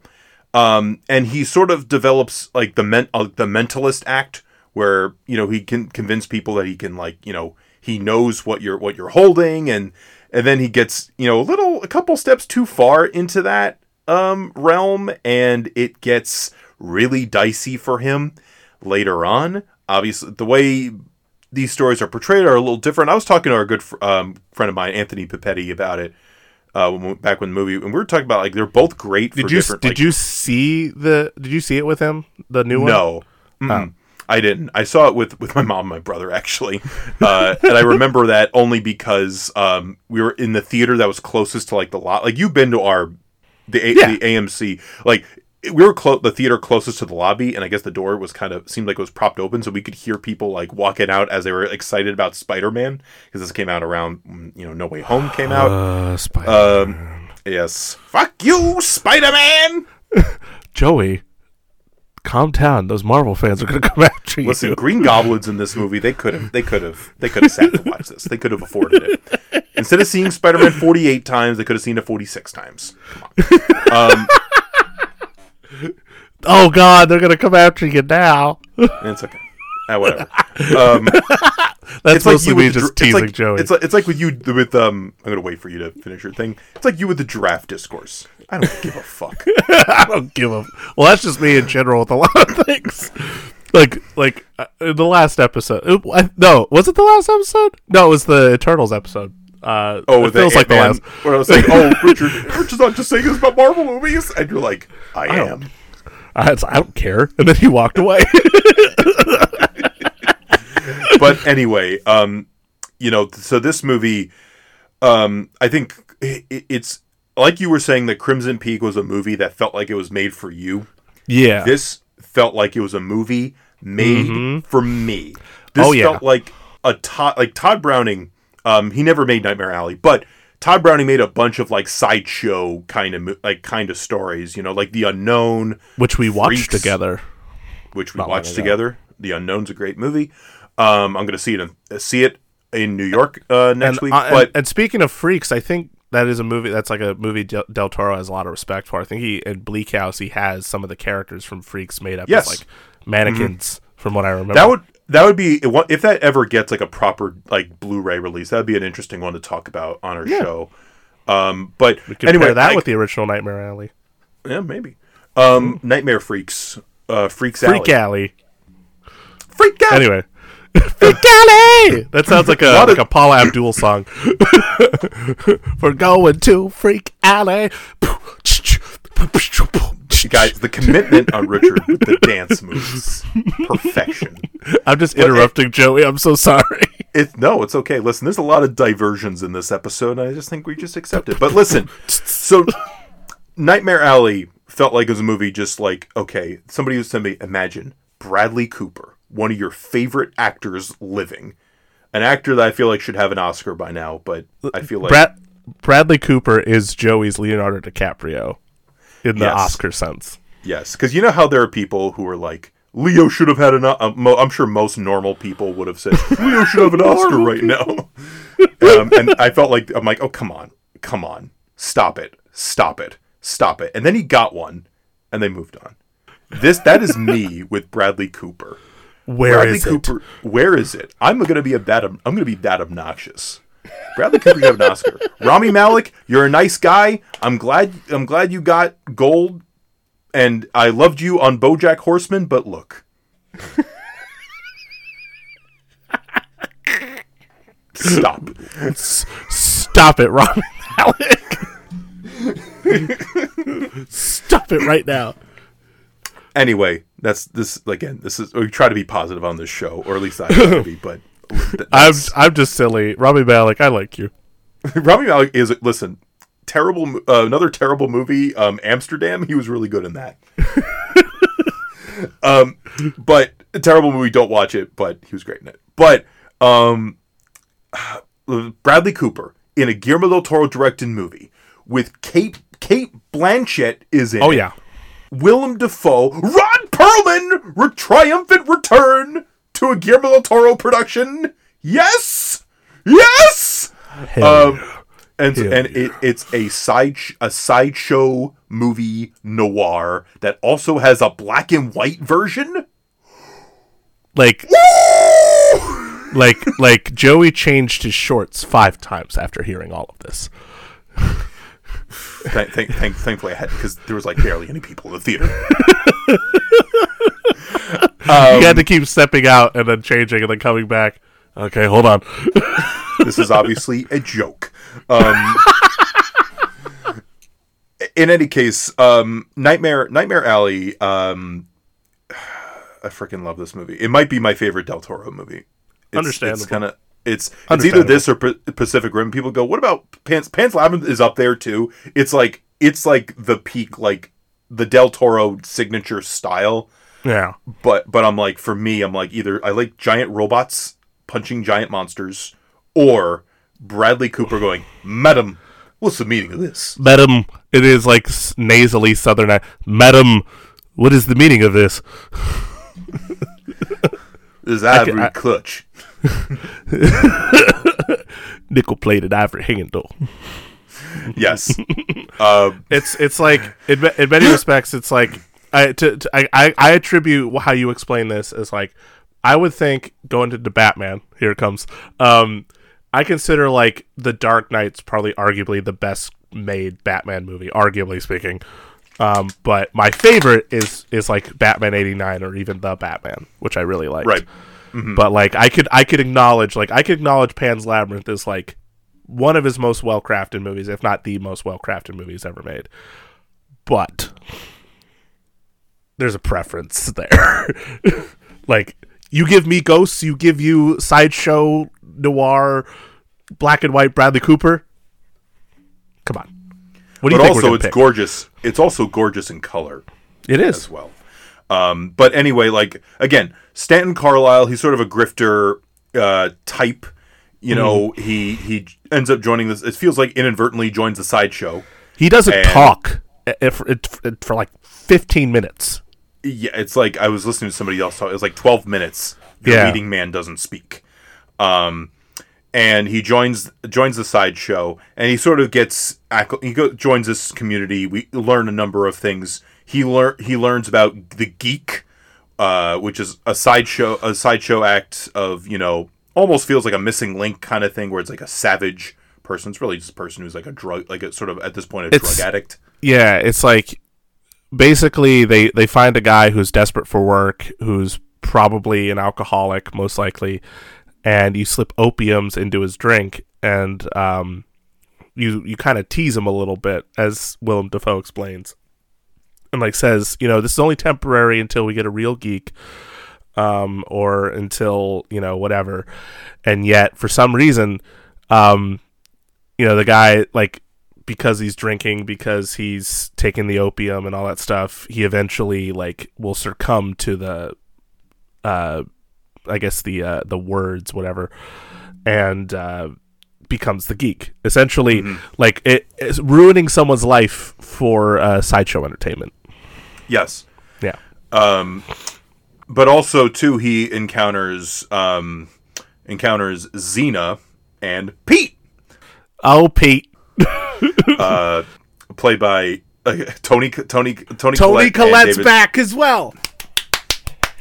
She is back, and also David Strathairn is back. Applause for and both. Basically, she also has like a sort of like a mind reading kind of act, and basically, Stanton sort of learns from her and Pete. Also, Pete, we should note, Pete is an alcoholic. Mm-hmm. But I think the thing with like Pete is like he's a really wise character, but who's just tragic, who's trapped in his like tragic circumstance. I really everybody's great in this. I got to give a special note to David Strathairn because it feels like an old Hollywood kind of performance. It was almost like because I was thinking about the original movie. Which I want to rewatch again at some point, and it made me think of the performance in that on some different, of course, but like right. It was like if you had plucked David Strathairn and put him in like in an old movie, it would I think it would still work. He's got that sort of old star, supporting character actor like kind of quality about him. Mm-hmm. But Stanton learns from Pete, and eventually Pete dies, and Pete dies under mysterious Hold on, Pete dies under mysterious circumstances. Yes. So, and then eventually, he leaves the sideshow, but not without taking with him Molly. Rooney Mara. Has she been on our show before? That is a very, very, very good question. We've never talked about Carol. We've never talked about Girl with Dragon Tattoo. We've planned for her to be on the show. Yes, she has been on not the show. yet. This is her first appearance. For us, this is fitting, and she's great. But Stanton Carlisle takes Molly. They end up together, and she's also part of his assistant in his mentalist act. Basically, Pete and Xena had figured out a way to communicate with each other through words and language and like different things in their mentalism acts. So like just as like an example, like they do in the movie, Stanton gives Xena a watch, and she says very specifically like words to Pete, and then Pete assesses that the watch that it is a watch, and that it's worn, but it's gold. It's very specific details just from all these information. But then also there's the people reading aspect of it, which we learned Stanton's not so bad at. And the problem with this act, though, is that if you go too far with it, go into what they call a spook show, that's when things get dicey, and that's like you were saying earlier, and that's when things become more or less like now you're turning into like Joel Osteen. You're turning into like a mega church preacher and giving people false hope and essentially like abusing their spiritualism and their sense of religion and giving them false hope. Because like Stan sees the possibility of going further and not thinking it's necessarily a bad thing, or maybe he does think it's a bad thing and he just doesn't outright say it. Because he always comes off as altruistic, but is he really? Yeah. Is he really?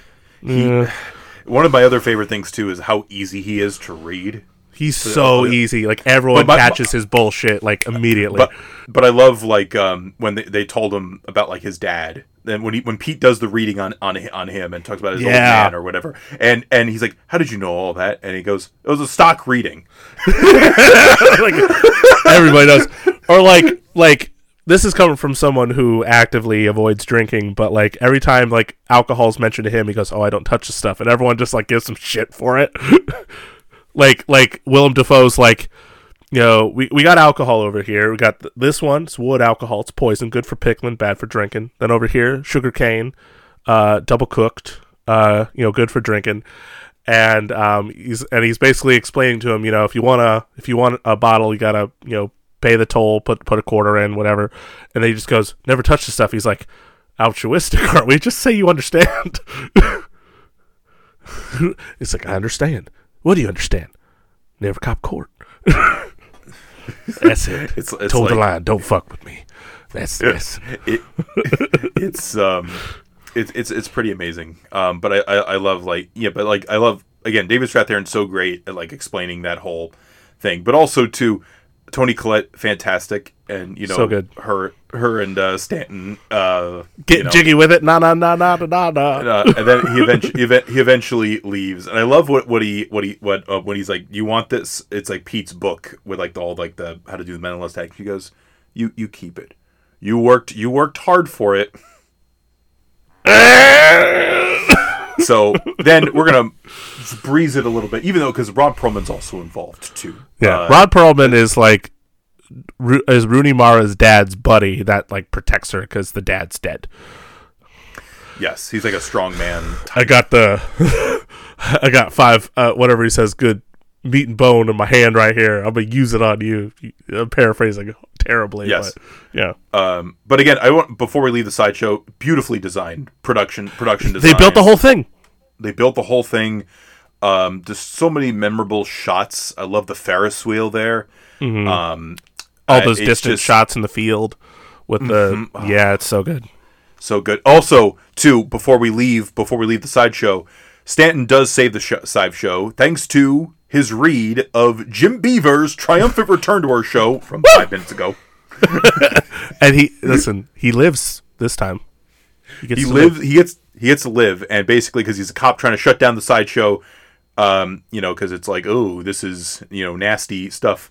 Right, I like where he's just like you're trying to get money or whatever, and then kiss the foot of a priest on Sunday. I just like his mustache in the movie. It's just this big old. But it's amazing too, and Bradley Cooper's so good where he's able to like read this guy and like look at like specific things like the foot, the club foot, the chain. And it's like, oh, it's got to be Mary. And everybody, who doesn't know somebody named Mary?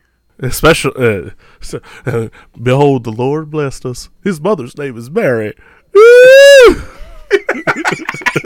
So they leave, and he's a very successful 2 mentalist. years later. Successful mentalist. And this is where we get into the more noir end of things, and arguably seedier than before. Because now it's a lot. Because now we have Kate Blanchett, the Doctor, The Good Doctor, Dr. Lilith Ritter. not related to Jason or John. No, but she knows this guy. This guy is full of baloney. Full of baloney, and she tests him, and she's like, Rudy Mara, get the fuck out of the way. We're not doing a Carol 2. We're not doing Carol 2, all right? Listen, you're pretty, but we're not doing it. I'm just saying. And like he's able to do a sort of read and guess. But also, sorry, I think it should be noted too, whenever he does read people, it's very surface level. Yes. Like, he does have the skill, but everything's very, because like he sees Kate Blanchett, he sees Lilith, and he sees that she's dressed nice. He sees that she likes pretty things. And a lot of these, again, are kind of basic things that a lot of people could have. And that, like, he can come to a pretty easy guess. Like, she probably, has a gun in her purse, which is, like, right. the conclusion of the whole thing. But I also like the fact that, like, he becomes so overconfident in himself that it's part of his downfall. So that's all I wanted to throw in there. No, that's important for sure. Yeah. But with such specific detail, the Avery. Madam, what is the meaning of this? But also too, because of this, they encounter like there's the family, the parents that are there of this one. So like Kate Blanchett's friends sort of are like there, Patient, and maybe Patience, yeah. So like they lost a son. During the war, because also like there's like World War II stuff happening like as like a side thing. Like we see World War II building up. Like there's a part when Willem Dafoe's like, that guy that looks like Charlie Chaplin just invaded Poland.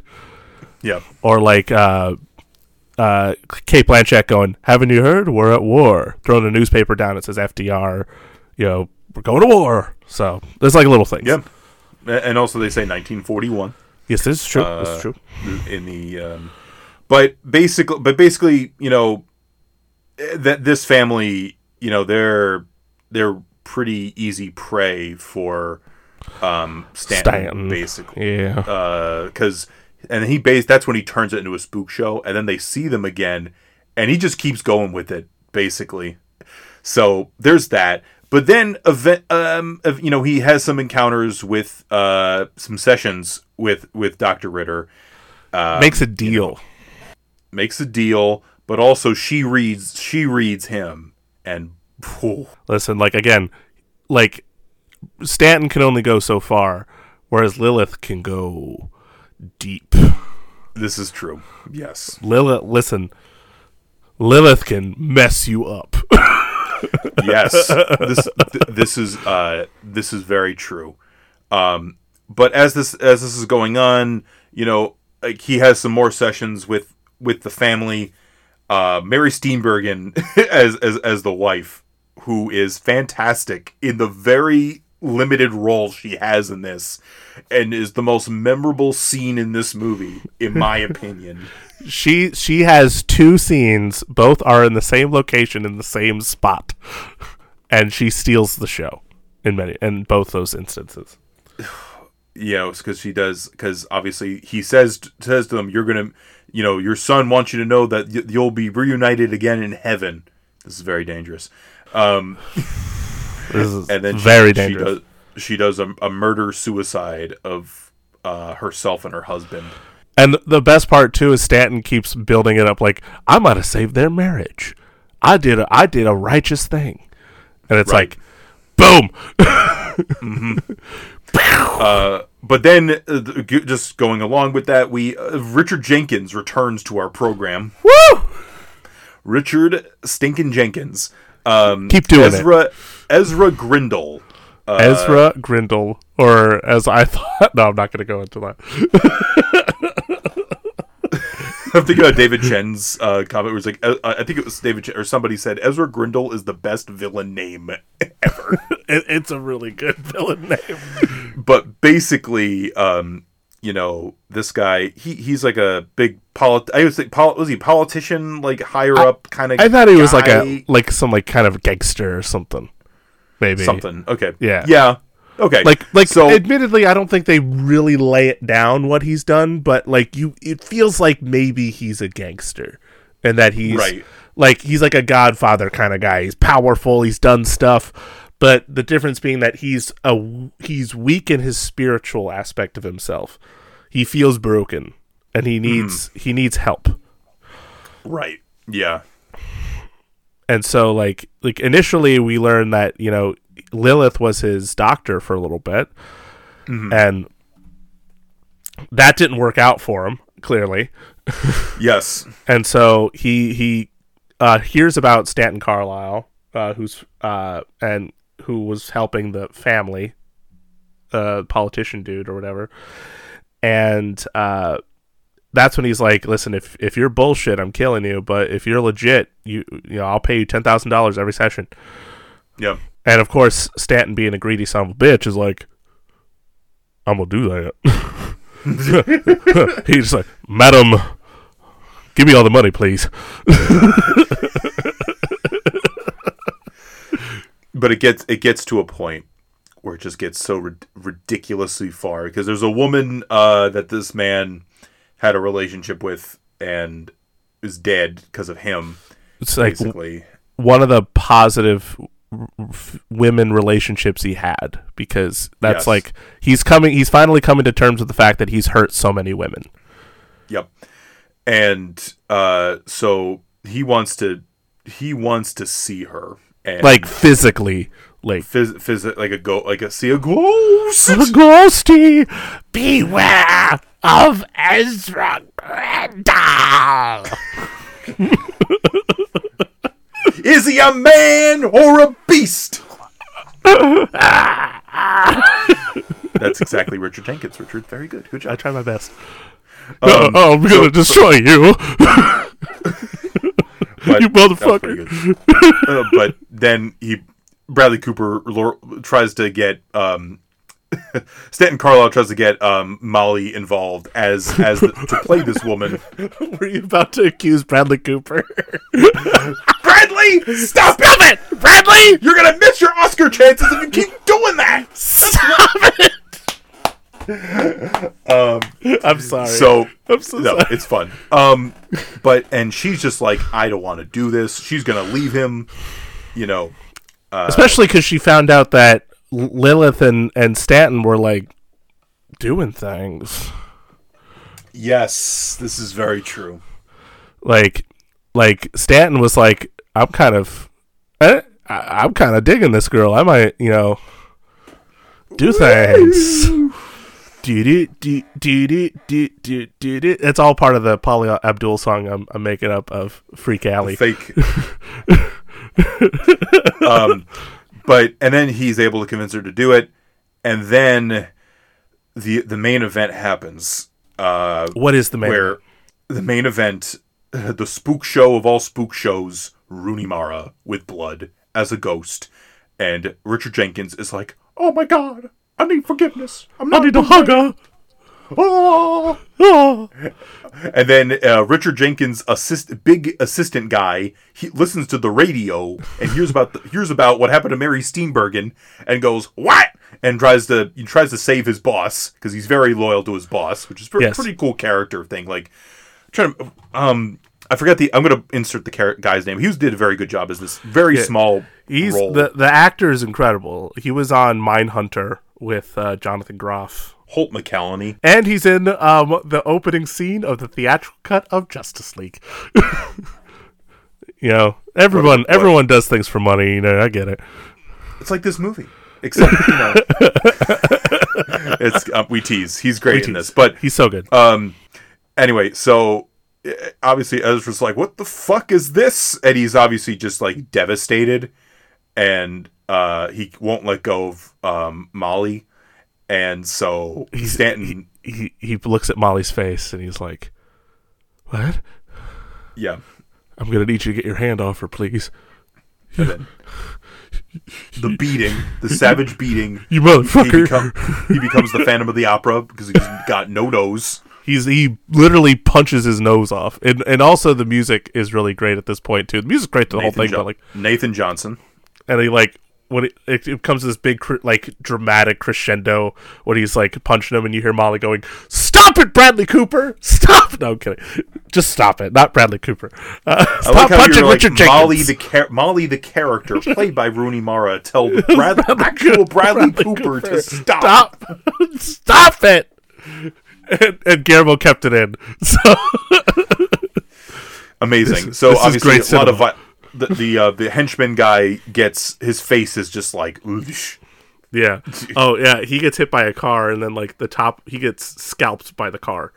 Basically, yeah, pretty much. It's gnarly. So then Bradley Cooper, obviously not Bradley Cooper, Stanton Carlisle.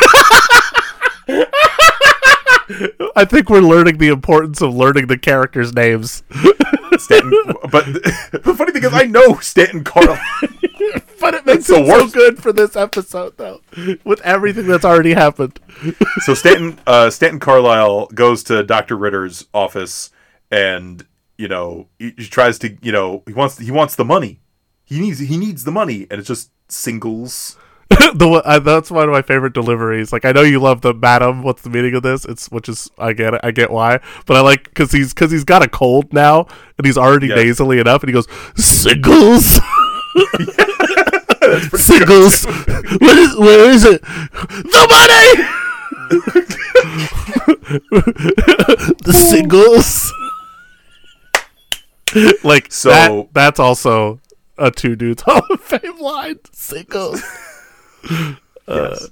But and then obviously he tries like she blasts his ear off.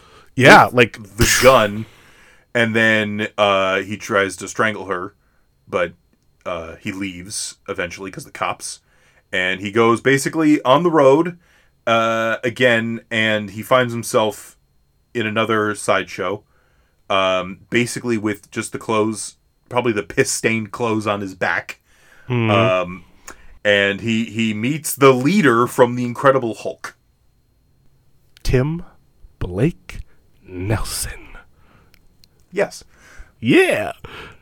So, and he's like, yeah, I used to be a great mentalist, and he's like, mentalist, nobody does that anymore. What's great about this scene? Not to cut you off again, I'm sorry, but like, what's great about this scene is that so much, like, aesthetically speaking, is a representation of like a lot of the stuff in Stanton's life that led him to this point. Like, we see Enoch, the pickled baby with the third eye. Yes. We see a radio, which is a lot like the radio he had when he left his father. Even Tim Blake Nelson is sort of dressed like Jim Beaver in that he has the same mustache and the little pendant that he wore. Yes. So like there's like representations of like his fate was leading to this point almost. Yes, for sure. And it's like one of those things where you kind of had an idea of where he was going to end up, like after they explained what a geek was. And oh man, like what a great setup and payoff. Oh my god, like I love that, Mister. I was born for it.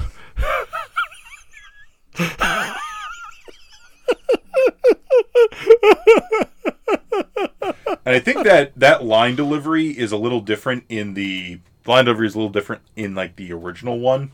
Oh, is it? Does it end the same way? It's complicated.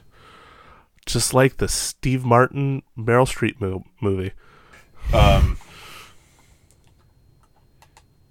So he says, "Mister, I was made for it," in the original. Oh. And in this one, saying, "I was born for it." So there lies.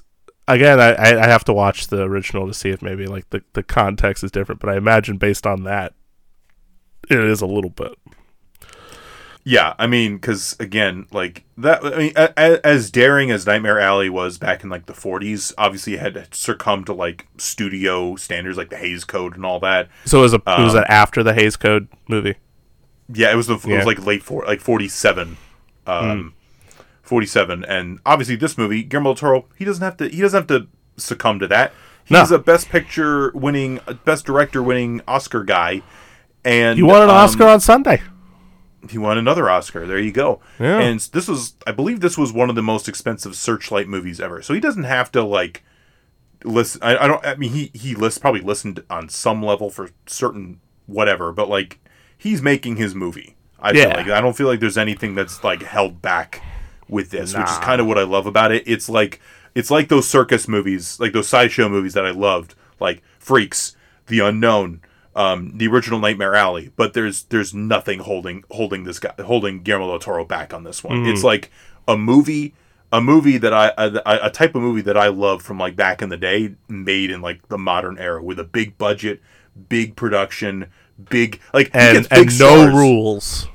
No rules. Listen, like you got Willem Dafoe in like a somewhat small part. David Strathairn is there for a few minutes. Like you got like this is an ensemble, really. I mean, yeah, Bradley Cooper is our central character, but like we got some great people in this movie. Got some great people. I love obviously the production design of this is incredible. Like just all like the little details. Obviously the third eye baby is great. Enoch, which is great too because Bradley Cooper, when you look at his blindfold, it's got a big eye on that. Love that blindfold. I'm surprised you don't have that blindfold. I believe me, I've tried to find it. But I also feel like if someone came, if your girlfriend came into your man cave and saw that there, just like, what's he doing with it? Like, obviously, I imagine she's smart enough to realize it's a Nightmare Alley thing. But like, if it was anybody else, it'd be like, oh god, what's he into? No, but Christian Grey, aka Joey DeAngelis. But like, stop he's able it. to get like he got Kate Blanchett, Del Toro getting Kate Blanchett to play this femme fatale type, she's so good in this movie. She's so good. Her introduction, like shot. Dan Lautzen, gorgeous cinematography, and of course, in addition to this being in color, there's a black and white version, which is at this point in the United States only on Hulu. I think it's currently being worked on, fixed by the Criterion Collection, according to some guy in a forum. According to some sources like, that claimed that Del Toro told them that, which I hope is true. And I honestly thinking, because obviously Searchlight's owned by Disney, but Disney, like, let's probably think about like, okay, there's probably not a whole lot of appeal. I mean, there's appeal for this movie, but like, they could probably we could probably make more money and be more hands off if we just license this thing out to another studio. License off to another, like, boutique label. So I could see that happening. It'd be really nice to get the black and white version on disc, because at this point we only have the, the regular, color theatrical version. It would be nice. I would hope that maybe something like that could happen. I think that'd be pretty cool. I know. I would definitely buy it. I think there is a market for that. But there's so many discs I want to. Just that's on the list. It's certainly on the list. But this is a movie about telling the truth, and the costs of lying, the costs of manipulating people. And just our main character is like, he thinks he's ahead of the game, but he's really is even easier to read than his victims. He is a children's book in comparison. like he is Yes. He is freaking Dr. Seuss, whereas like Kate Blanchett's like War and Peace. It's a little bit more to it. Tolstoy is a little bit more to it, but it's also like, this movie is like, this is the first time I feel like, outside of the fact that there's no monsters in this movie, like no actual like creatures, which is unique for Del Toro, but also this is like the first movie where like the character that he usually depicts as the villain is the main character. Not that Stanton Carlisle is depicted as a good person in any light, but Right. It's like we're gonna put the focus on, we're gonna really lay it thick the like it's like Del Toro has spent years going, this is what I've been saying. These people aren't bad. It's these people. And it's like Nightmare Alley's going, do you get it yet? And it's almost like it makes you think of the ending of Freaks a little bit, because like ultimately the vain spoilers for Freaks, the vain character who thinks they're above it all becomes the atrocious, deformed sideshow attraction. It's just like, listen, Stanton Carlisle, what a geek. What a geek. That's your Letterboxd review, right? Yeah. It's Bradley Cooper. But I wanted to fix that for this episode. Stop it, Bradley Cooper. Stop it, Richard Purnell. Stop. Joey, you stop your Christian Grey weirdness. Don't be blind. Don't be buying no blindfolds. Fair enough. But anyway, I think like both of these movies are two big, two studio movies. Like they're not Universal. like 200 million. Universal and Searchlight, each one, and it's just really cool to see when you have like a $50 to $60 million budget in the hands of an artist like Del Toro, what you can really do with that. Yeah. And obviously all the teams that are on those movies. I mean, Nightmare Alley didn't win any Oscars. It got nominated for a bunch, but it's clear like the production design end of things, the music, the cinematography, is all top notch. Like Del Toro's gotten to a point in his life where he's able to make these movies however he wants to. And this is even before he was Best Picture, Best Director winning filmmaker Guillermo del Toro. Like he'd won awards for Pan's Labyrinth a while ago, but even then he was still like working on a few things here and there. But then like I think when Pacific Rim came out, like that was around that time he started saying things like, I just want to tell my stories, which I love that. Like again, the idea of Del Toro adapting things is fun. Like obviously this is an adaptation from a book, Nightmare Alley, but he put his own spin on it, and he did something different with it, at least different in the context of like, especially in the context of the way movies are made today. Like any other director would have just had The Volume or something, and all the actors would have just been like, wow, look at this circus.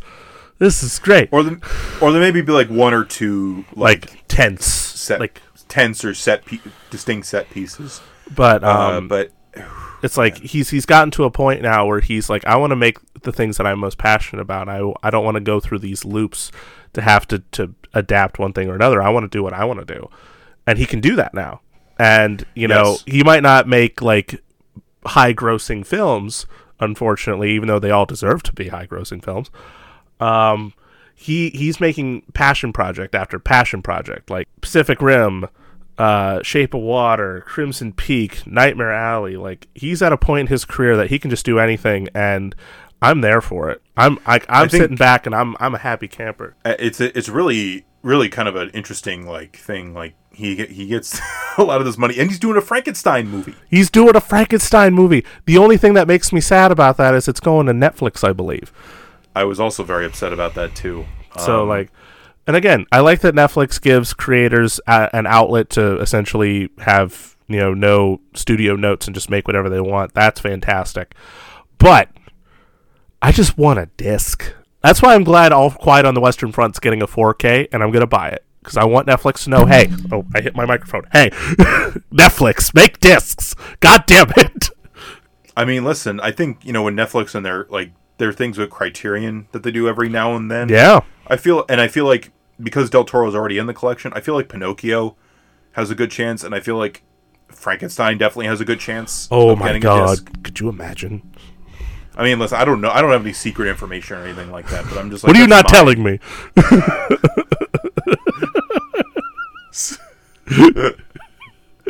I thought you knew me after Pee-wee, man. Does that mean you're not going to hold secrets now, Stanton? Are you? Monsieur, what's the meaning of this? Netflix. What is the meaning of this?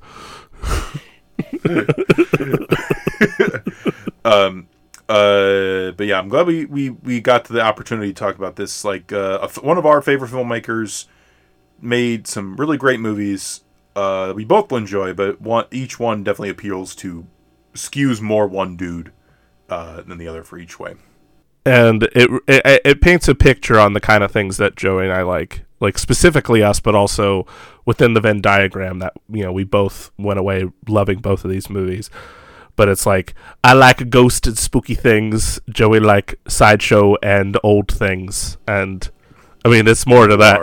It's more to it than that. But yeah, that's fair. And Bradley Cooper. And I like Tom Hiddleston. You know what? Jessica Chastain would be my Bradley Cooper in this conversation. I do like Jessica Chastain. She's fantastic. That's fair. Yes, she's got one of the best jawlines as well. Like, goodness gracious, yes. Both of them do, really. Very distinct.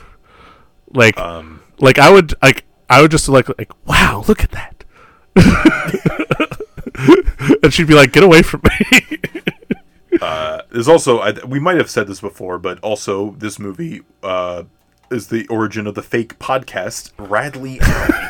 Hopefully soon to be a real podcast. Fake is quotations at this point. We'll say it's in the process, because like the idea phase. Because like, listen, both Joey and I have potential like secondary podcast ideas we might tackle at some point. It's a time thing, but also we gotta perfect we gotta find the time, really.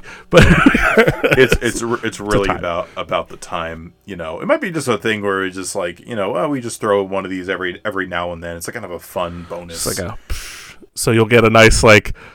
Joey just brings me on like, what are we talking about? I want to talk about the A-Team. Okay. I haven't seen it all the way. Good. That's what this episode's all about. Welcome to Bradley Alley, folks. And then we hear, BOW! Bradley Alley! Bradley Alley!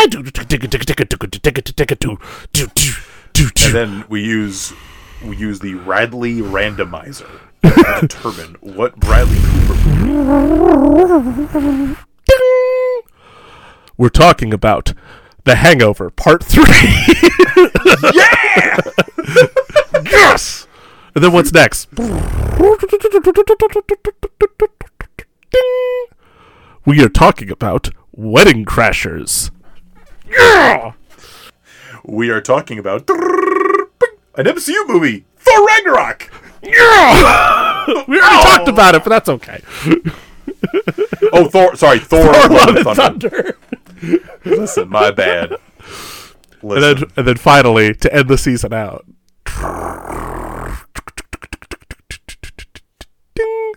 that one movie all about Steve he did with Sandra Bullock. Woo! And then Aloha. We don't talk about Aloha. Never talk about Aloha.